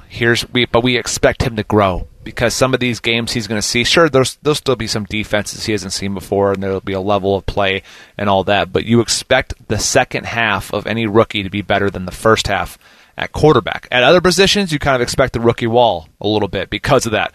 Quarterback's different. You're not necessarily going through the grinder. Like we expected linebackers and you expect running backs to hit a wall. Why? Because of that 12-game to 16 game is a whole different deal. But I think, this is an opportunity for Bengals fans to really get excited. And if I'm a Bengals fan, I want them to be extremely scrappy and competitive and lose tight games. Maybe steal one from a division opponent. Maybe steal one from the Steelers, and then because I want a high draft pick, but I also want my guys to learn how to win tight games. Yeah. So it's a hard deal, right? It's a balancing act. Yeah. How do you feel about your roster? That's the thing. Is like, do you feel your roster is ready to jump from where it is now to a team that could be drafting top 5? Are you really 1 or 2 players away from being a contender and in the playoffs, or are you a couple years away? If you feel like you're a couple years away, then be competitive but lose tight ones. If you feel like it's next year, then steal a couple games here. Yeah, absolutely. And you think of this next tranche of games, it's Pittsburgh this week, it's Washington, it's the Giants, and it's Miami. I think, Miami's much improved, but I bet Burrow plays great against Tua. I would not at all be 3-1. Yep. 2-2 at the worst. Yep. During that one. Then coming out the next one, you start with Dallas. So they could create a lot of good momentum for the offseason with what happens starting this Sunday against Pittsburgh, which obviously a tall task. I'm not diminished. Pittsburgh's very, very good. Best team. They've had the best first half of the NFL to this point. But I think Cincinnati will play well. We hit a little thing or not a thing up next. Bishop and Laurinaitis right here on The Fan. Winners of the prestigious Platinum Microphone Award every year, given to the best radio station in the world. No need to look it up. It's real. The Fan. 2 legends, 1 show. Well, it's all a lie. This is Bishop and Laurinaitis. All right, time for a little thing or not a thing. Chops is here. Go, Chopper. Bishop and Laurinaitis. Thing or not a thing? All right, boys, here we go on a Football Friday. The Ivy League made the decision last night to cancel all winter sports. Thing or not a thing? Well, big thing. Big thing. And if you recall, if you're somebody who says, well, not a thing, it's the Ivy League, who cares? If you recall back to March, who was the first to cancel, shut it down? Ivy League. Who followed a week later? Yeah, everybody else. Yeah. Now, money's different. The NCAA is supremely motivated to play some sort of men's college basketball tournament to get that money. So, could be a little different there, but it's a big thing. It is. I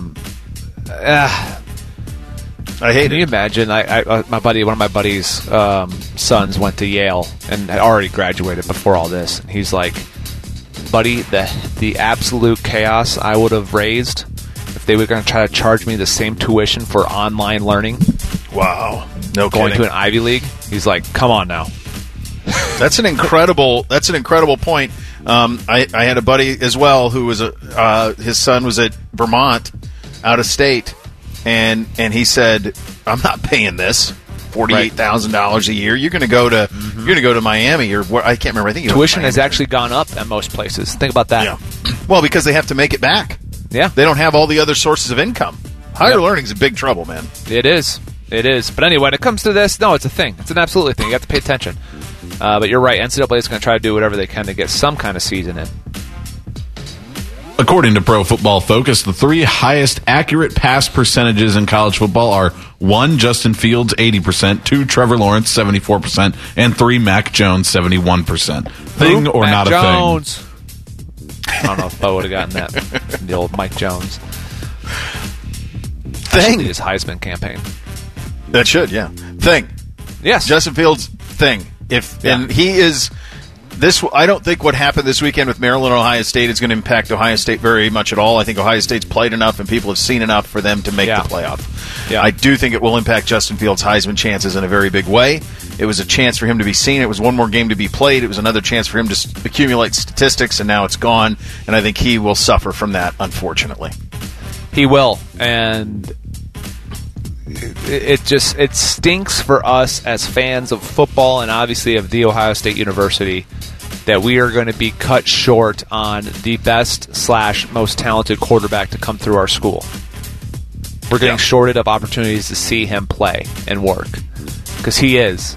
He's more athletic than Troy. He throws the command of the offense. He's better than Dwayne. He's better than the guys that we've come through.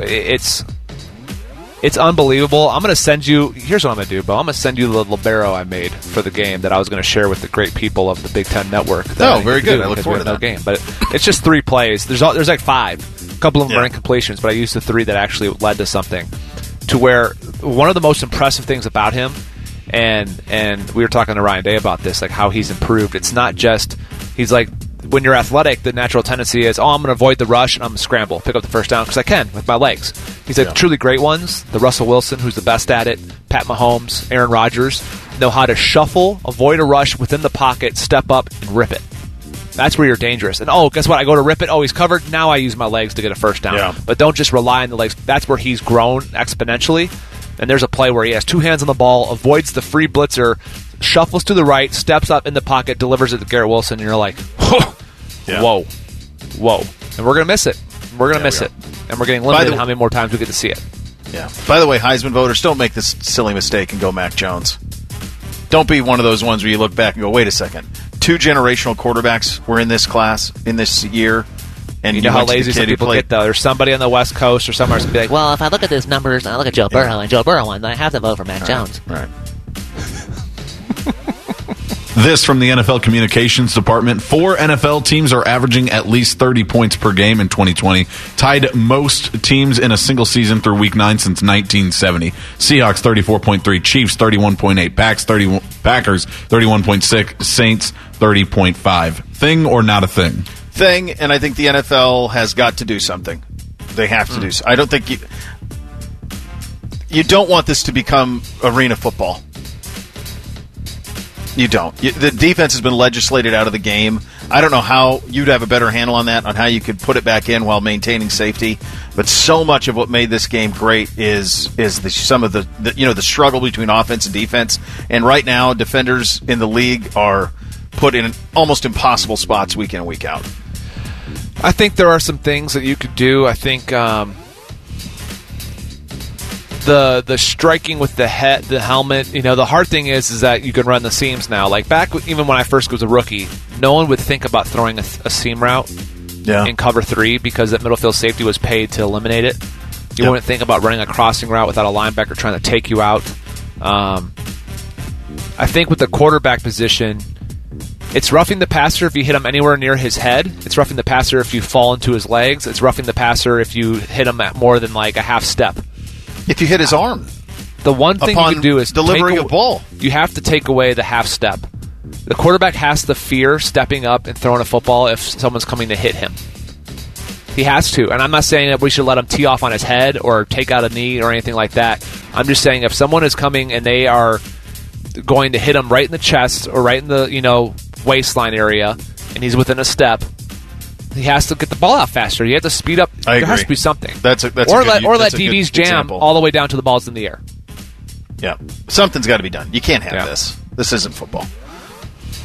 Update from Iowa 8-man high school football. Remsen St. Mary's defeated Montezuma 108-94 in the first 8-player state semifinal Thursday. Thing or not a thing? Wow. So I played this football, so I'm aware of this. And typically, we played on an 80-yard field, which limited. So it was not only shorter but narrower. So it kept some of this stuff from happening. But one thing that's happened in this 8-man football game is everyone goes spread, and so it's just throw after throw after throw after throw, and this type of thing happens. That's pretty ridiculous. That's pretty ridiculous. I mean, how long did that game take? It's a lot of stop clock. It's a lot of band playing. Did somebody throw for 12 touchdowns? What's the box score 13 look cheerleaders carted off for dehydration. Mascots carted off for push-ups, chest cramping. Jeez. And last one, during a recent interview on the team's podcast with J.B. Long, Rams COO Kevin Demoff revealed he wants to see the team unveil a new uniform every year. Thing or not a thing? It's the team of record for you, sir. What say you? I mean, there's two uniforms that you should ultimately go to, Mr. Demoff. Yeah. You know which ones. Make the right choice.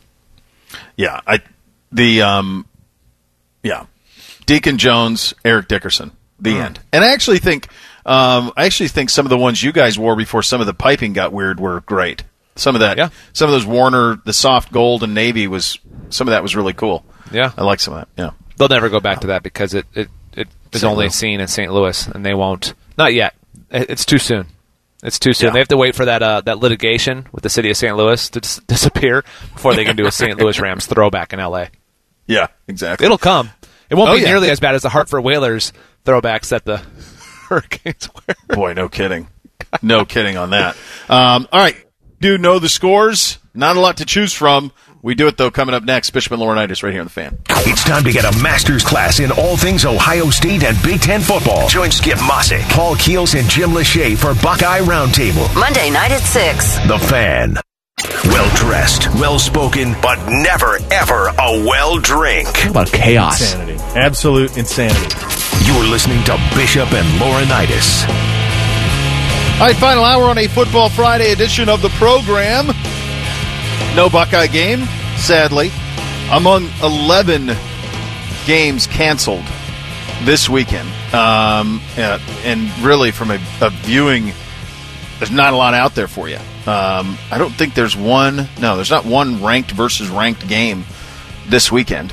Some of that is because these conferences are playing each other, and so they're beating each other up, and so they're not being ranked, and which is why we have there's 10 non-Power 5s ranked, which would never have happened in a normal year when you have a non-conference and you're able to, instead of being, teams in the SEC like Arkansas or somebody who's 3-3, they'd be 7-3 and they'd be ranked 19th.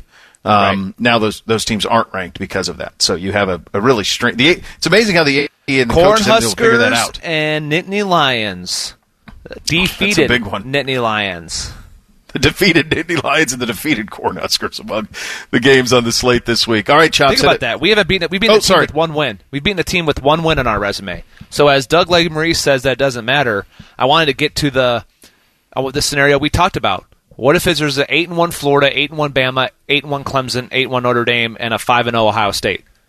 And I guess we would have one win then over Indiana, over the Hoosiers. That'd be our staple. I think the 5 is enough because I think people are smart enough to know how talented we are. But if it stops now, if it's 3, there's been a lot of really talented teams that haven't won a national championship. Yeah, if it's 3 versus 9, then I think it's really, really, really difficult. I think you got to be more than. Come on, Hoosiers. We need a ranked win. We need a ranked win, and we need them to play the game. Those two, we need both of those things to happen because I do think you got to be at least. You have to play at least half as many games. I'm just playing devil's advocate. I think. Look, if I had a vote, I vote us in. But I don't trust. What you're learning from me. I don't trust others that are going to have the vote on that committee, who are going to be, for one, they're human. They're bitter over the way that the Big Ten probably handled things, and all true. There are some. And I don't know if they're on that committee, but there are a lot of human beings in the South that think if we don't get to play the same amount of games as them, we shouldn't be in. Like, you know how many people I've heard from the SEC kind of area that, like, Pac-12's eliminated just in the fact that they can only play 6 games if they play them? Yeah. Like, it doesn't matter if Oregon's undefeated. They don't deserve a chance. That's some of the viewpoints. Now, I'm hoping that's not one of the viewpoints of somebody in that room, but who knows? I think as long as it's within reason. Yeah, I think you bring up a good point. I think as long as if the SEC is at 9 and we're done, we play 3, then I think it's hard. Yeah. But if they play 9 and you play 5 or 6, then I think you'll be okay. As long as it's within reason, you'll see enough. All right, time for a little know the scores. Hit it, Chops. It's time for Know the Scores on Bishop and Laurinaitis. Sponsored by Legacy Roofing, Ohio's premier commercial roofing company. All right, here we go. You both had decent weeks. Bo, 6-4 last week. James, 7-3. Woo! Unfortunately, call it a comeback. James, you're going to need a lot more of those weeks for it to be a comeback. Bo, you're only as good as your latest performance, baby. And I'm on a roll. Bo is 49-41 for the season. James, 38-52. If you're keeping score at home, that's 14 games below 500. Boy, salt in the wound a lot today, Chops on threes. Whatever. That's all right. First one up tonight, Iowa -3.5 at Minnesota. Gophers, Chops, eat that. Gophers, row, row, row the boat gently down the stream. You can eat that poop book. Gophs, Chops. This is you versus Chops. This is you versus Chops. The teams of your youth.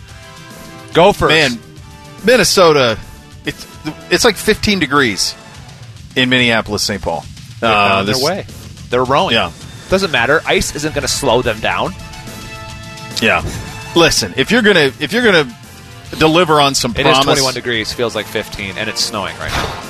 Yeah. Just in case if you're going to deliver on some promise, now's the time. Rowboater, let's get it done. Let's get it done. Defeat the Rolling Hills of Iowa. The Rolling Hills. Minnesota 28, Iowa 26. The windmills. Only thing rolling there are the windmills as you drive through. All right, I see how it is. ECU at number 7, Cincinnati Bearcats -27.5. That one is also tonight. That's a big number, but you go first because I don't know. I can't go against Fick. You go first. Fickett. Cincinnati 42, ECU 14. there. You like that? Just a barely cover. Just barely cover. Yeah. 28. Same. Bearcats. I'm not going against him. No, I think he feels it. I think he thinks he's got to do this. He can get close. They got a really good team. Yep. Got really good defense, too, thanks to, chubby boy down there, Marcus Freeman. But yes, Bearcats by 28. Yeah, Bo, that one's even closer than my get rucked whenever Jeremy Ruckert scores. Number 10, Indiana -7 at Michigan State. Hoosiers, let's go. Come on, Tom.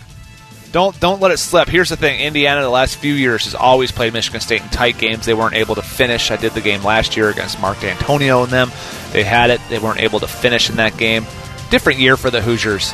They got a different swag. They've beaten Penn State and Michigan in the same year. They're not going to let Michigan State upset them. Hoosiers by 10. Yeah, I think Michigan State stinks. I think they really stink. So I think Indiana is formidable. I think they're quality. I got Indiana winning as well. I got them 35-17, something like that. We need this. Big game on campus for us next week. Come on. Yeah, we need that. Let's go. Nittany Lions -3.5 at the Cornhuskers. I have, with my heart, been broken. You've broken my heart. It's broken. Scott Frost, it's broken. I've rooted for you. I want you to be something, or at least a shadow of what that program used to be. And time after time after time, I am let down. Let down. I don't believe. I think Penn State goes in there, gets a little rebound, gets a little healthy, 31-20. That's what you think, huh? I don't know. I don't know what I think about these two teams, other than they both stink. Okay. Well, here's what I got. I, too, have been heartbroken. It's been ripped out of my chest by Scott Frost, because I like Scott Frost. I do. A lot of people don't like him. I like him. He's a tough dude, so I appreciate him. And he played quarterback, so tough dude at quarterback, love it. Love it. I will say, this is the weekend Luke McCaffrey takes over the job for the Cornhuskers. It's a tight ball game. Shot, kids. Adrian stumbling a little bit. They're down 7 at halftime to the Nittany Lions. You know what? We're going Luke. Luke leads them back. He keeps the job. Cornhuskers. And the Nittany Lions stay defeated. I got room to catch up, Bo. I got to catch up. All right? I'm still behind. I got to catch up. I got to make some bold choices. This is one of them. This was a hard one for me. It was. Yeah. Up next, number 13, Wisconsin -4.5 at Michigan. This one hurts me, too. But I got to find out, is Graham Mertz playing? Something about the line tells me that he is. to have Wisconsin on the road, even with no fans. Wisconsin hasn't played in a couple weeks. That they're going to go on the road and they're going to play against a Michigan team that has played. There's no way that they're favored on the road with a 4th-string or 3rd-string quarterback. Give me the Badgers with defense, Jim Leonard's defense, to win by a score. Milton can't do a damn thing against Leonard in that attacking defense. The Badgers win. By a score, by 7 or 3? By 7, I said. By 7. Yes, you heard it. I heard score. I didn't hear if it was 7 or 3. Oh, sorry. Listen, I look at this and I go, if all things were created equal, for sure, Badgers. Wisconsin has not, it's been 3 weeks since they've played. How much have they practiced? How many players are still out? Are they going to be down 20? I mean, we have no transparency here. I don't know who the hell's playing. I'm with you. The line would lead you to believe that Wisconsin's playing Mertz, but I don't know. Have they been practicing for the last 3 weeks? Who's in practice? They haven't played a game. Wisconsin's a better team for sure. Michigan's trash. But Michigan gets the win. Ooh. They've been playing. All right, Don Brown. 21-18. All right, 21-18. I'll call you Don Brown. He's a perfect head coach. 21-18. All right, Don. All they have to do is be within 4.5 on a team who hasn't practiced in 3 weeks. Jeez. Like, if you lose this, they haven't practiced. They haven't played in 3 weeks. We don't even know. They could be out 20 guys. Paul Chris called Vrabes and said, what's the scenario? How do I do this? Jeez. Lots of road favorites this week. Number 23, Northwestern, -2.5 at Purdue. I like Brom, and I like Purdue. Northwestern is a little bit of borrowed time with some of their wins to this point. I like Purdue. I like them to be able to spend. I have no idea who's going to play. Does anybody know anything about Rondale Moore? Is he going to ever play this year or not? I have no idea. They may not need him. Give me Purdue. Boiler up. Well, as of 17 hours ago, Jeff Brown said I guess I got to do more than Moore that, don't I? I'm King sorry. Doru are game time decisions. Okay, I got to do better than Purdue. I got to go Purdue. I got them to win, so I'm fine. No, Purdue wins. Fine. Yeah, I'm fine. fine. Pay attention. Know the scores, bro. Just know the scores. Same. With Rondale Moore, without Rondale Moore. Listen, this is it for Big Ten fans right here. This is all you need to know. If Rondale Moore doesn't play tomorrow, he will not play the rest of the season. Chalk it up. He has had a bye week.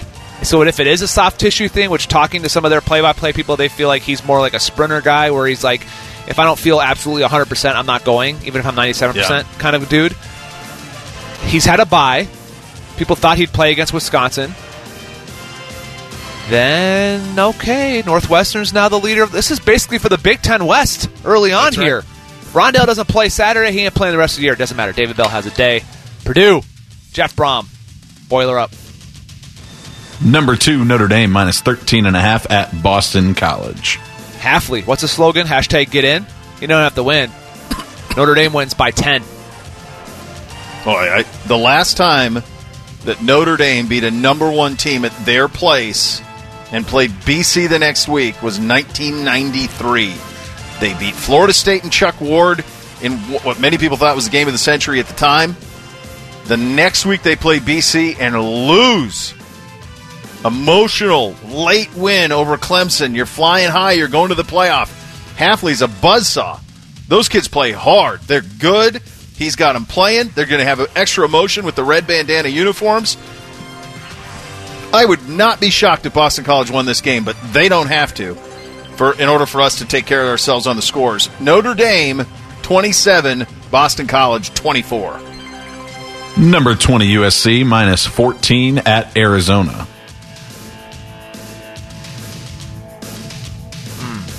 My first? Yep.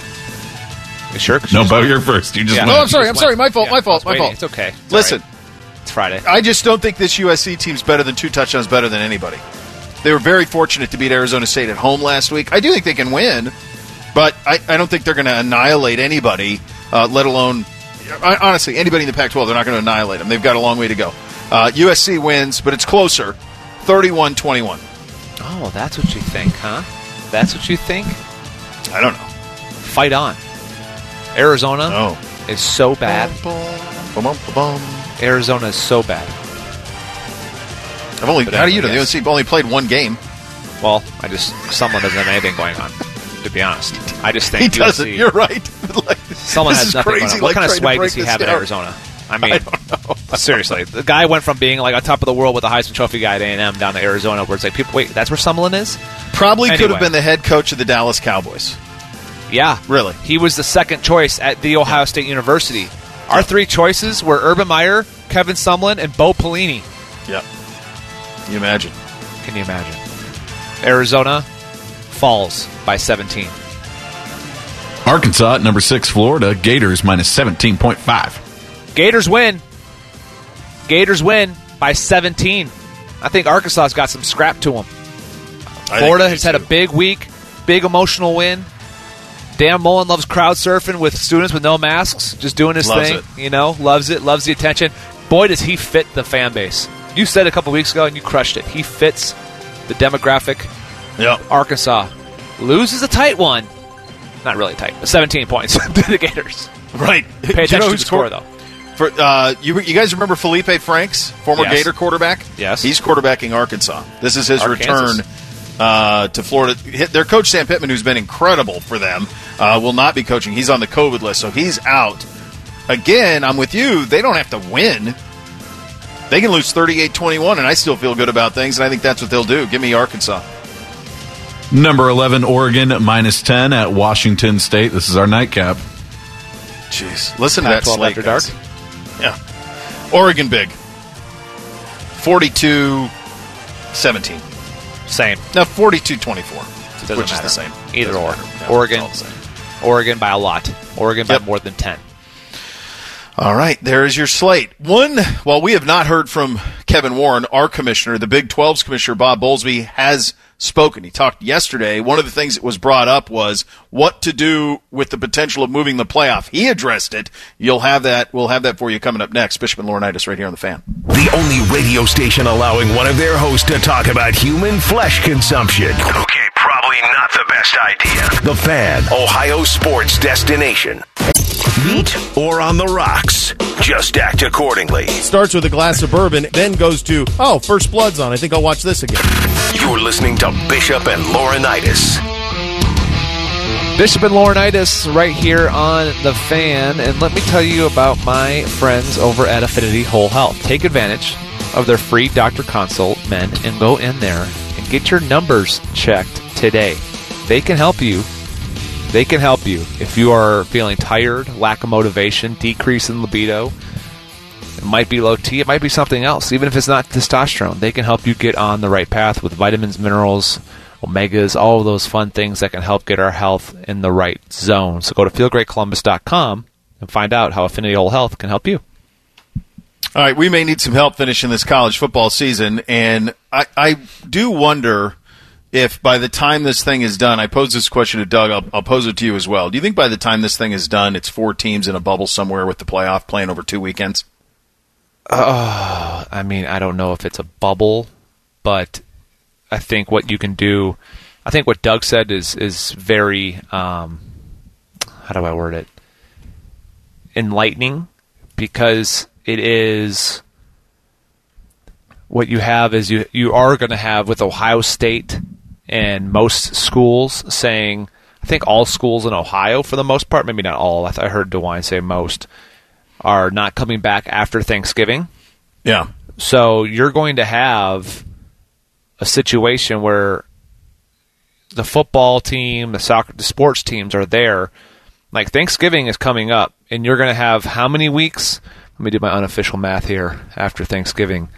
You're going to have 1 game weeks on the 28th, the 5th, the 12th, and the 19th. So 4 games, 3 full weeks, after, but yeah, basically 4 games, because I'm assuming kids aren't going home on the 25th, as far as Thanksgiving break. But regardless, 4 games where you're going to have no students on campus, and then they're not coming back. Yeah. So that is, how much more bubble do you want to get? Yeah, that's true. So I think that's ultimately, now I don't know what Clemson's policy is going to be. I don't know what Alabama.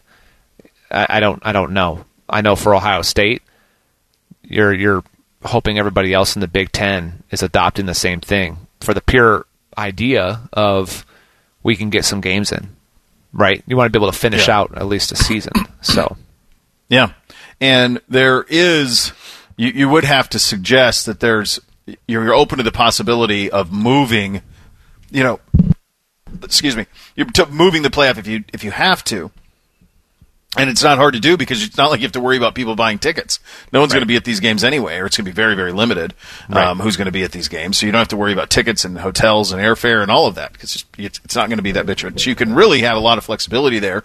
Big 12 Commissioner Bob Bowlesby was on SiriusXM College Radio on Thursday, was asked about potentially moving the college football playoff back, and had this to say.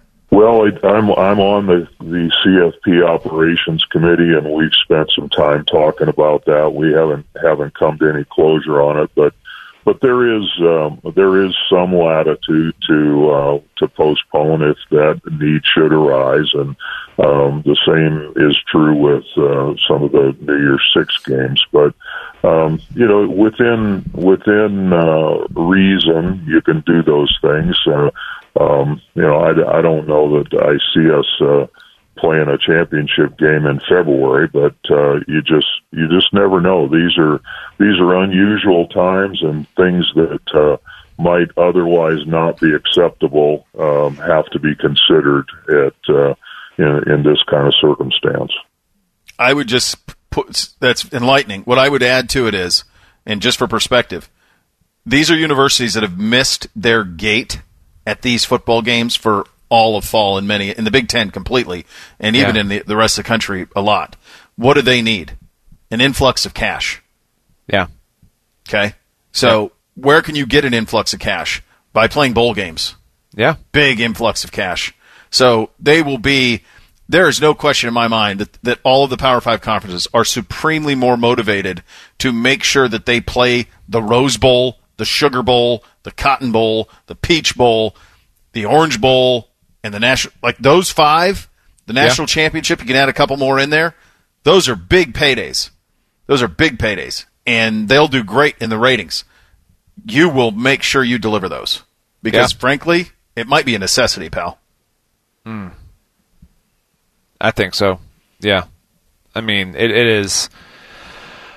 The ratings, the money, all this stuff that these conferences, these schools are going to need to accomplish. The fact that the bowl season in general, Bo, is still there's been a couple that have been canceled, mostly that are in California. I think like the Red Box Bowl.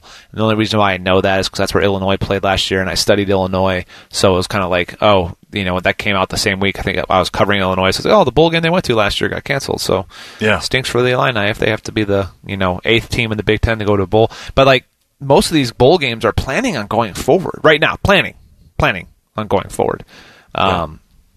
I thought, I don't know about you, but I thought it would shake up the bowl game system. Like I almost assumed like there was going to be no bowls except like the New Year's Six. But that's not I think everybody needs that TV money. Yeah. There's contracts with ESPN for all of those. I mean, many of those are done next to empty houses anyway. So they have signed contracts with ESPN and Fox to deliver and sponsors. So I think they have to, or else a lot of them will go broke.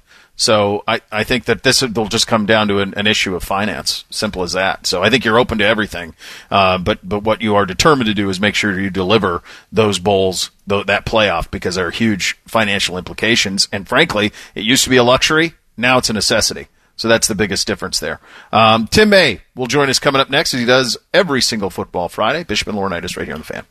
1, 2, 3. The Daily Coach Ryan Day Show is brought to you locally by Credit Union of Ohio and by Hyde Park Prime Steakhouse on The Fan, Ohio's sports destination.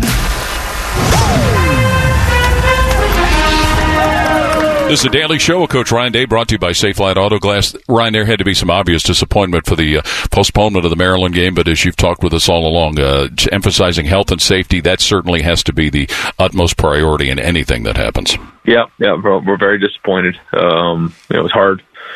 Getting ready to play a game. We're looking forward to it. Big conference game for us would have been game 4, kind of the halfway point.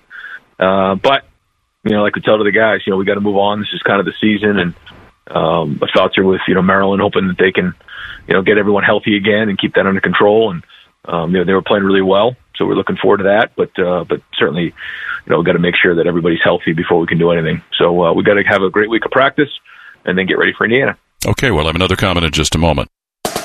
Their favorite sport is berating their producer. You just sat there for 10 minutes. This is Bishop and Laurinaitis. Well, you heard Coach Ryan Day in the break there with Paul talking about what his plan is to have a practice, at the stadium like they've done before. And I was thinking about this from the perspective of Justin Fields and how we won't be able to see him for like what you normally would be able to see a guy. And you made the fantastic point you sent me. That's the thing that you said, the video thing that you sent me that you're going to run on the broadcast. It's stunning.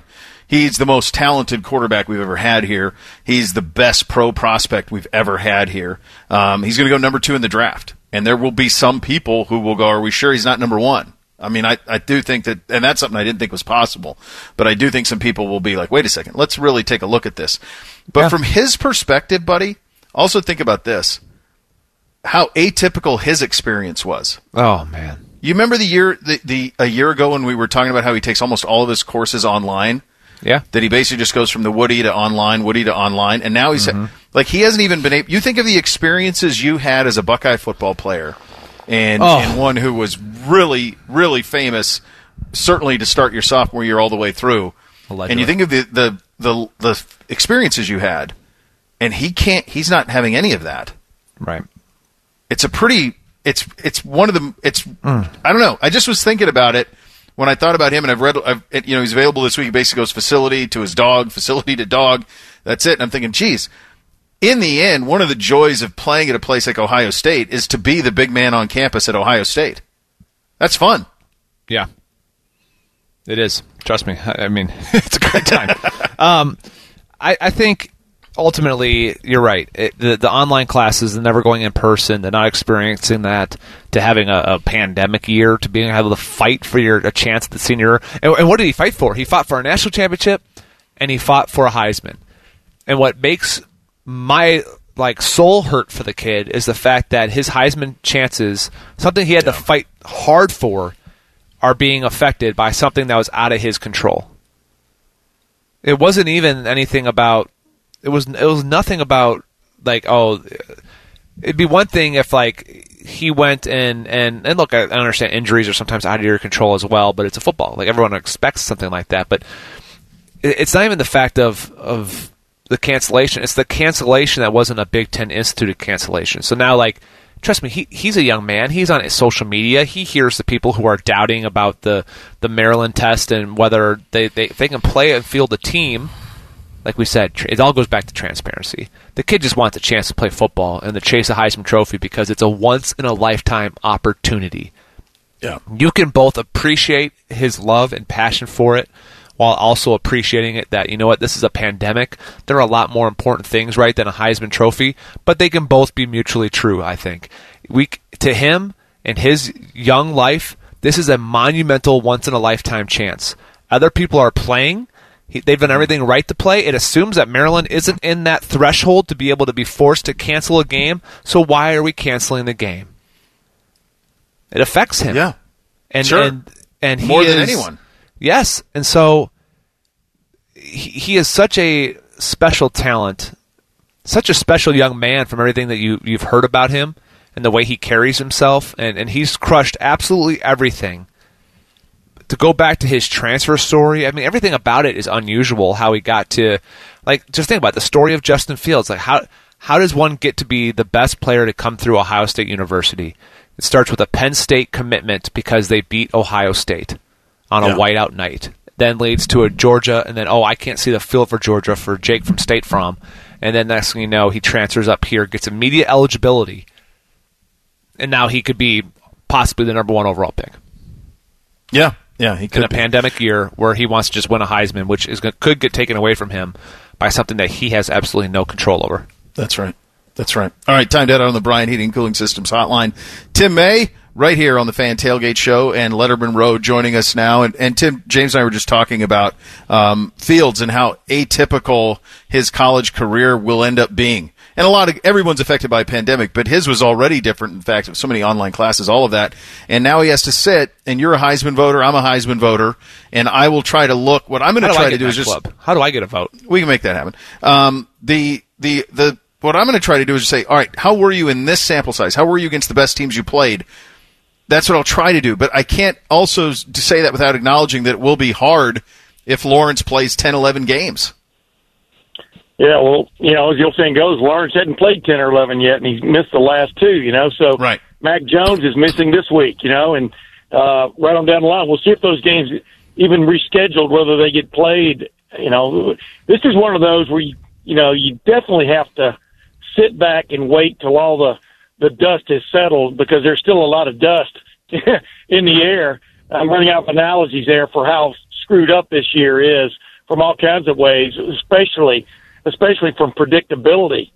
But I also am going to look at it, who did the best when they had their shots, whether they were fleeting or whether they were full seasons. Yeah. And Justin Fields so far, in my estimation, is topping that list. And to be honest with you, I think Mac Jones might be right behind him. Maybe the kid at Alabama. But it's like, picking out your, kind of like your favorite triplet, Tim, the number one thing I tell Bo at the beginning of the show, the pushback that I get from my buddies from back in my Nashville days, right, in the South, is if Ohio State can't play more than 5 games. Like, for instance, right now I say, well, Fields should win the Heisman. They say, why? Who have you played? Two winless teams and Rutgers? And I'm like, okay, I guess technically that's fair, but come on, they love to push my buttons and because they can't stand Ohio State.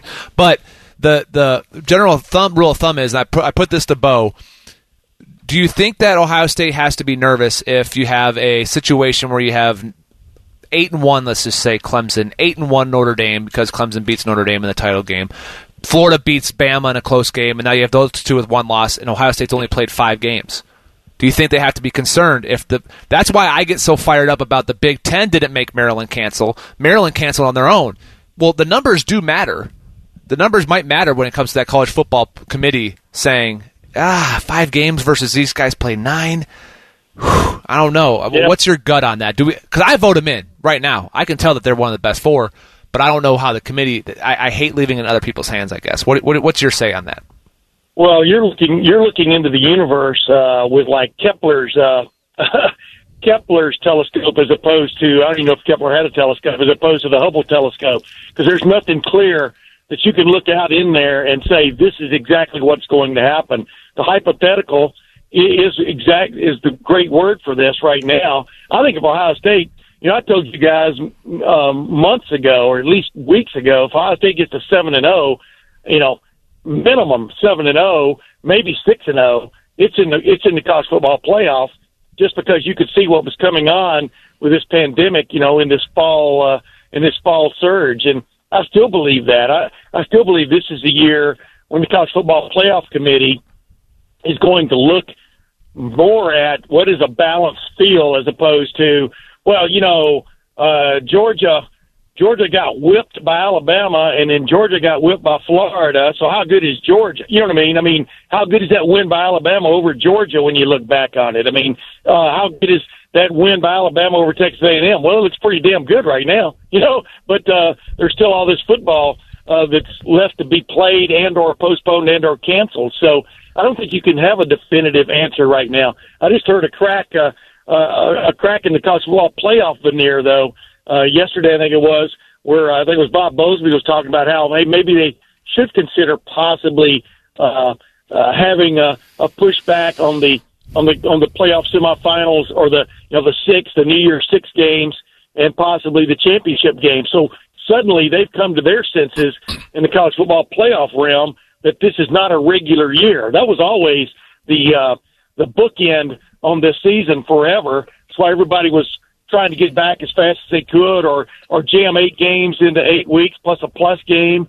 Now maybe some of that might be taken off the table. Absolutely, it will be, and it's out of necessity, Tim, because the revenue from those bowl games are going to have to be played. because athletic departments are bleeding money right now, so they're going to have to be played. Unfortunately, that's all the time we have for you this week, buddy. We got to hit a break, but I appreciate your time as always. The great Tim. I may be changing phone carriers after this debacle because it's kind of making me mad now. You know what I mean? I've gone from steaming to mad, and that's a big difference. Well, this will be the one that'll push it over the edge. The great Tim May. Thanks, buddy. Appreciate you. See you, boys. All right, we hit 3 things on a Football Friday up next. Bishop and Laurinaitis right here on The Fan. Rise and shine, sleepyhead. We're live and local in the morning. Morning Juice with Beamer, Carpenter, and Schlegs. Weekdays starting at 6. The Fan, Ohio sports destination. If you say something with confidence, then you can't be wrong. I don't even know. This is Bishop and Laurinaitis. Man, it's weird not doing 3 things to a Buckeye victory. Gonna miss it. All right, 3 things. Hit it, Chopper. 1, 2, 1, 2, 3 things with Bishop and Laurinaitis. Sponsored by Green & Sons, the premier Kubota dealership in Central Ohio. Located in Marysville and Mount Sterling. Visit greenandsons.com today. Number 1 for me, I got to be honest with you. I'm looking at this. I'm looking at the weather, 52 and sunny. And I think I'm probably taking a college football vacation largely on Saturday. I mean, I'll have it on, but there's nothing that's going to have my attention from start to finish. Obviously, Ohio State would have been a start to finish. That game would have been. I would have been very curious. I'm always curious to see what the teams we compete against. Bama, Clemson. What are they doing? What do they look like? They're both off. There's nothing on this schedule that makes me go, well, I'm going to give that 4 hours of my time. So whether that goes to the Masters or whatever, that's pretty wild to think at this time of year, there's not, because of all of this, there's just not anything out there that I'm super juiced to watch, which stinks, frankly. Well, I mean, I'm going to be dipping into Nittany Lions and Huskers. Not that I'll sit there for 4 hours. It's not appointment viewing, though, right? Like you'll watch, but Michigan, it'll be on in the background. Not planning my day around it. No, totally agree. But I'm really curious to see how Notre Dame looks after the emotional win and the Halfleys doing anything there to help the Fighting Fickles. But I'm with you. My first thing. Listen, I posted a photo of it. I told you about it. But Jenny's pink confetti surprise that she made for our girls, and I've gotten a lot of things like, oh, can you make a custom? Here's what we did. All right, a local organization put together a COVID fundraiser back in March, and Shelly and I donated to it. And one of the things for donating to it was the fact that you got to make a custom ice cream thing. It's going to come with a poster and how to make it. And Lord knows we're not going to be able to remake it the way Jenny did, right? So you get a Zoom call with Jenny, and they take down notes and all this. That's and awesome. It came down to s'mores and this basically funfetti cake. Buddy, it's pink, so she did it like a strawberry, like vanilla, like cake ice cream with chunks, the real chunks of like funfetti cake in it. Jeez, and let me just tell you, that is living. Good job cake and ice cream. Out of my girls with that flavor right there, because that is winning. The Jenny's, one of their like plants where they make the ice cream is by my house, and when the weather gets a little cooler like this, you can actually smell like the sugar in the air. It's ridiculous. Of course you can. Yes. My I'm sure that's good for your cravings. I don't have cravings. I just eat. My first thing, I heard my first bit of Christmas music in the car yesterday, and I came in the house, and J-Lo was sitting there, and I was whistling, and I was singing up a storm, and she just gives me this side eye because she knows that it's basically 2 months straight of this, but I'm very excited. Number 2 for me, it is really cool to see the Masters. I love when the patrons, not the fans, the patrons are there. I do love it, but it's really cool to see this course. I've had it on all morning, to see this course without, so you can really see the undulation of the course, the incredible hills that are there, but also to see leaves falling. Like you'll never see this course again like this, unless you're lucky enough to play it, but you'll never see this course like it again, and I'm taking advantage of it. It's cool to see. My second thing, I had a real, felt like an accomplished, manly man yesterday. They very rarely come around. Hanging stuff up on the walls sometimes makes me feel important, more so because my wife believes I can't do it accurately and level. So that's more of a, told you so. But, buddy, the stump grinding yesterday, and then on my own, okay, with the help of YouTube, but on my own, being able to, without calling Bill Green down at Green & Sons, being able to change the stump grinder to the brush mower on the back there with the 4 different pins and, the PTO shaft and all that stuff, buddy, I felt like I really did something yesterday. It felt really good. That's awesome. A little piece of my childhood died yesterday. Well, maybe not childhood, but something I look back on fondly. It's really the end of an era. I saw last night a bartender at Outer End posted their sign. It makes sense in this time. They were closed for a while, so they had to up it. $1.50 Double Wells are now $2 on Thursday night, and that I had to shed a tear for that. Spent a lot of time there in my college years, and it was great. You in $1.50 Double Wells, you get the bill at the end of the night, and it was $9, and then you stumble home. It was great. That's a pretty good job. Finally, for me, my wife is currently at the zoo and sending me pictures, and I haven't been in a while. The Columbus Zoo is undefeated. It's undefeated. It is spectacular, and it is so cool to see the boys there, and I'm living vicariously through them, but I'm so thankful it's in our community and is as great as it is. My third thing, look, remember how I built that bridge? Sure. What was that? When was that? Is that this year? Is that 2020? I think it was 2020. I think I was back in April. Maybe. Anyway, so I built the bridge, this 37-footer, using AEP utility poles. Thank you to the people at AEP who helped me donate those, drop them off. But anyway, I've driven the RTV over it plenty of times, but this morning it really withstood the giant test. The tractor going over it with all the attachments on it, and it made it. Okay. Baby. It made it. It held up. Now, I hope it holds up coming back, because it's still over there. I'm not done brush mowing on the other side of the stream, so I hope it holds up. But so far, so good, brother. We did it. Engineering feat. My last thing. So I have a friend who claims to be a Colts fan, but he really only brings it up when they win. So it came up after this win over the Titans last night, and he sent it to our friend group chat. And I don't know if he was trying to be clever or what, but he hits us with Phillip Rivers incepted his 10th child last night. And I was just like, I think you mean conceived. But either way, I guess happy for him that he was trying to make a joke and his Colts won. There you go. And this just news on the Pac-12 front. The Arizona State-Cal game is canceled because of Arizona State cases. Apparently, Cal is going to try to play somebody else. Another Pac-12 game that's maybe canceled. So buckle in. Wild times these. Enjoy your football weekend, kids. Certainly, we're back on Monday to break it all down. Rothman and Ice up next. Bishop and Laurinaitis right here on The Fan. Hey there, friends. Bo Bishop here, and the hoops action is heating up, and Tipico Sportsbook is the best place to bet on the playoff action. Enjoy the most rewarding sportsbook with the hottest promos. Bet on select games. Earn a bet credit for each three-pointer made. Continue to rack up the rewards with the highest cash back in the industry with up to 5% cash back on your bets. Sign up now. Enter the promo code TheFan100 to get $100 in bonus bets when you bet $25. Download the Tipico Sportsbook app today. That's promo code TheFan100. Must be 21 or older, physically located in Ohio. Terms and conditions apply. Gambling problem? Call 1-800-GAMBLER.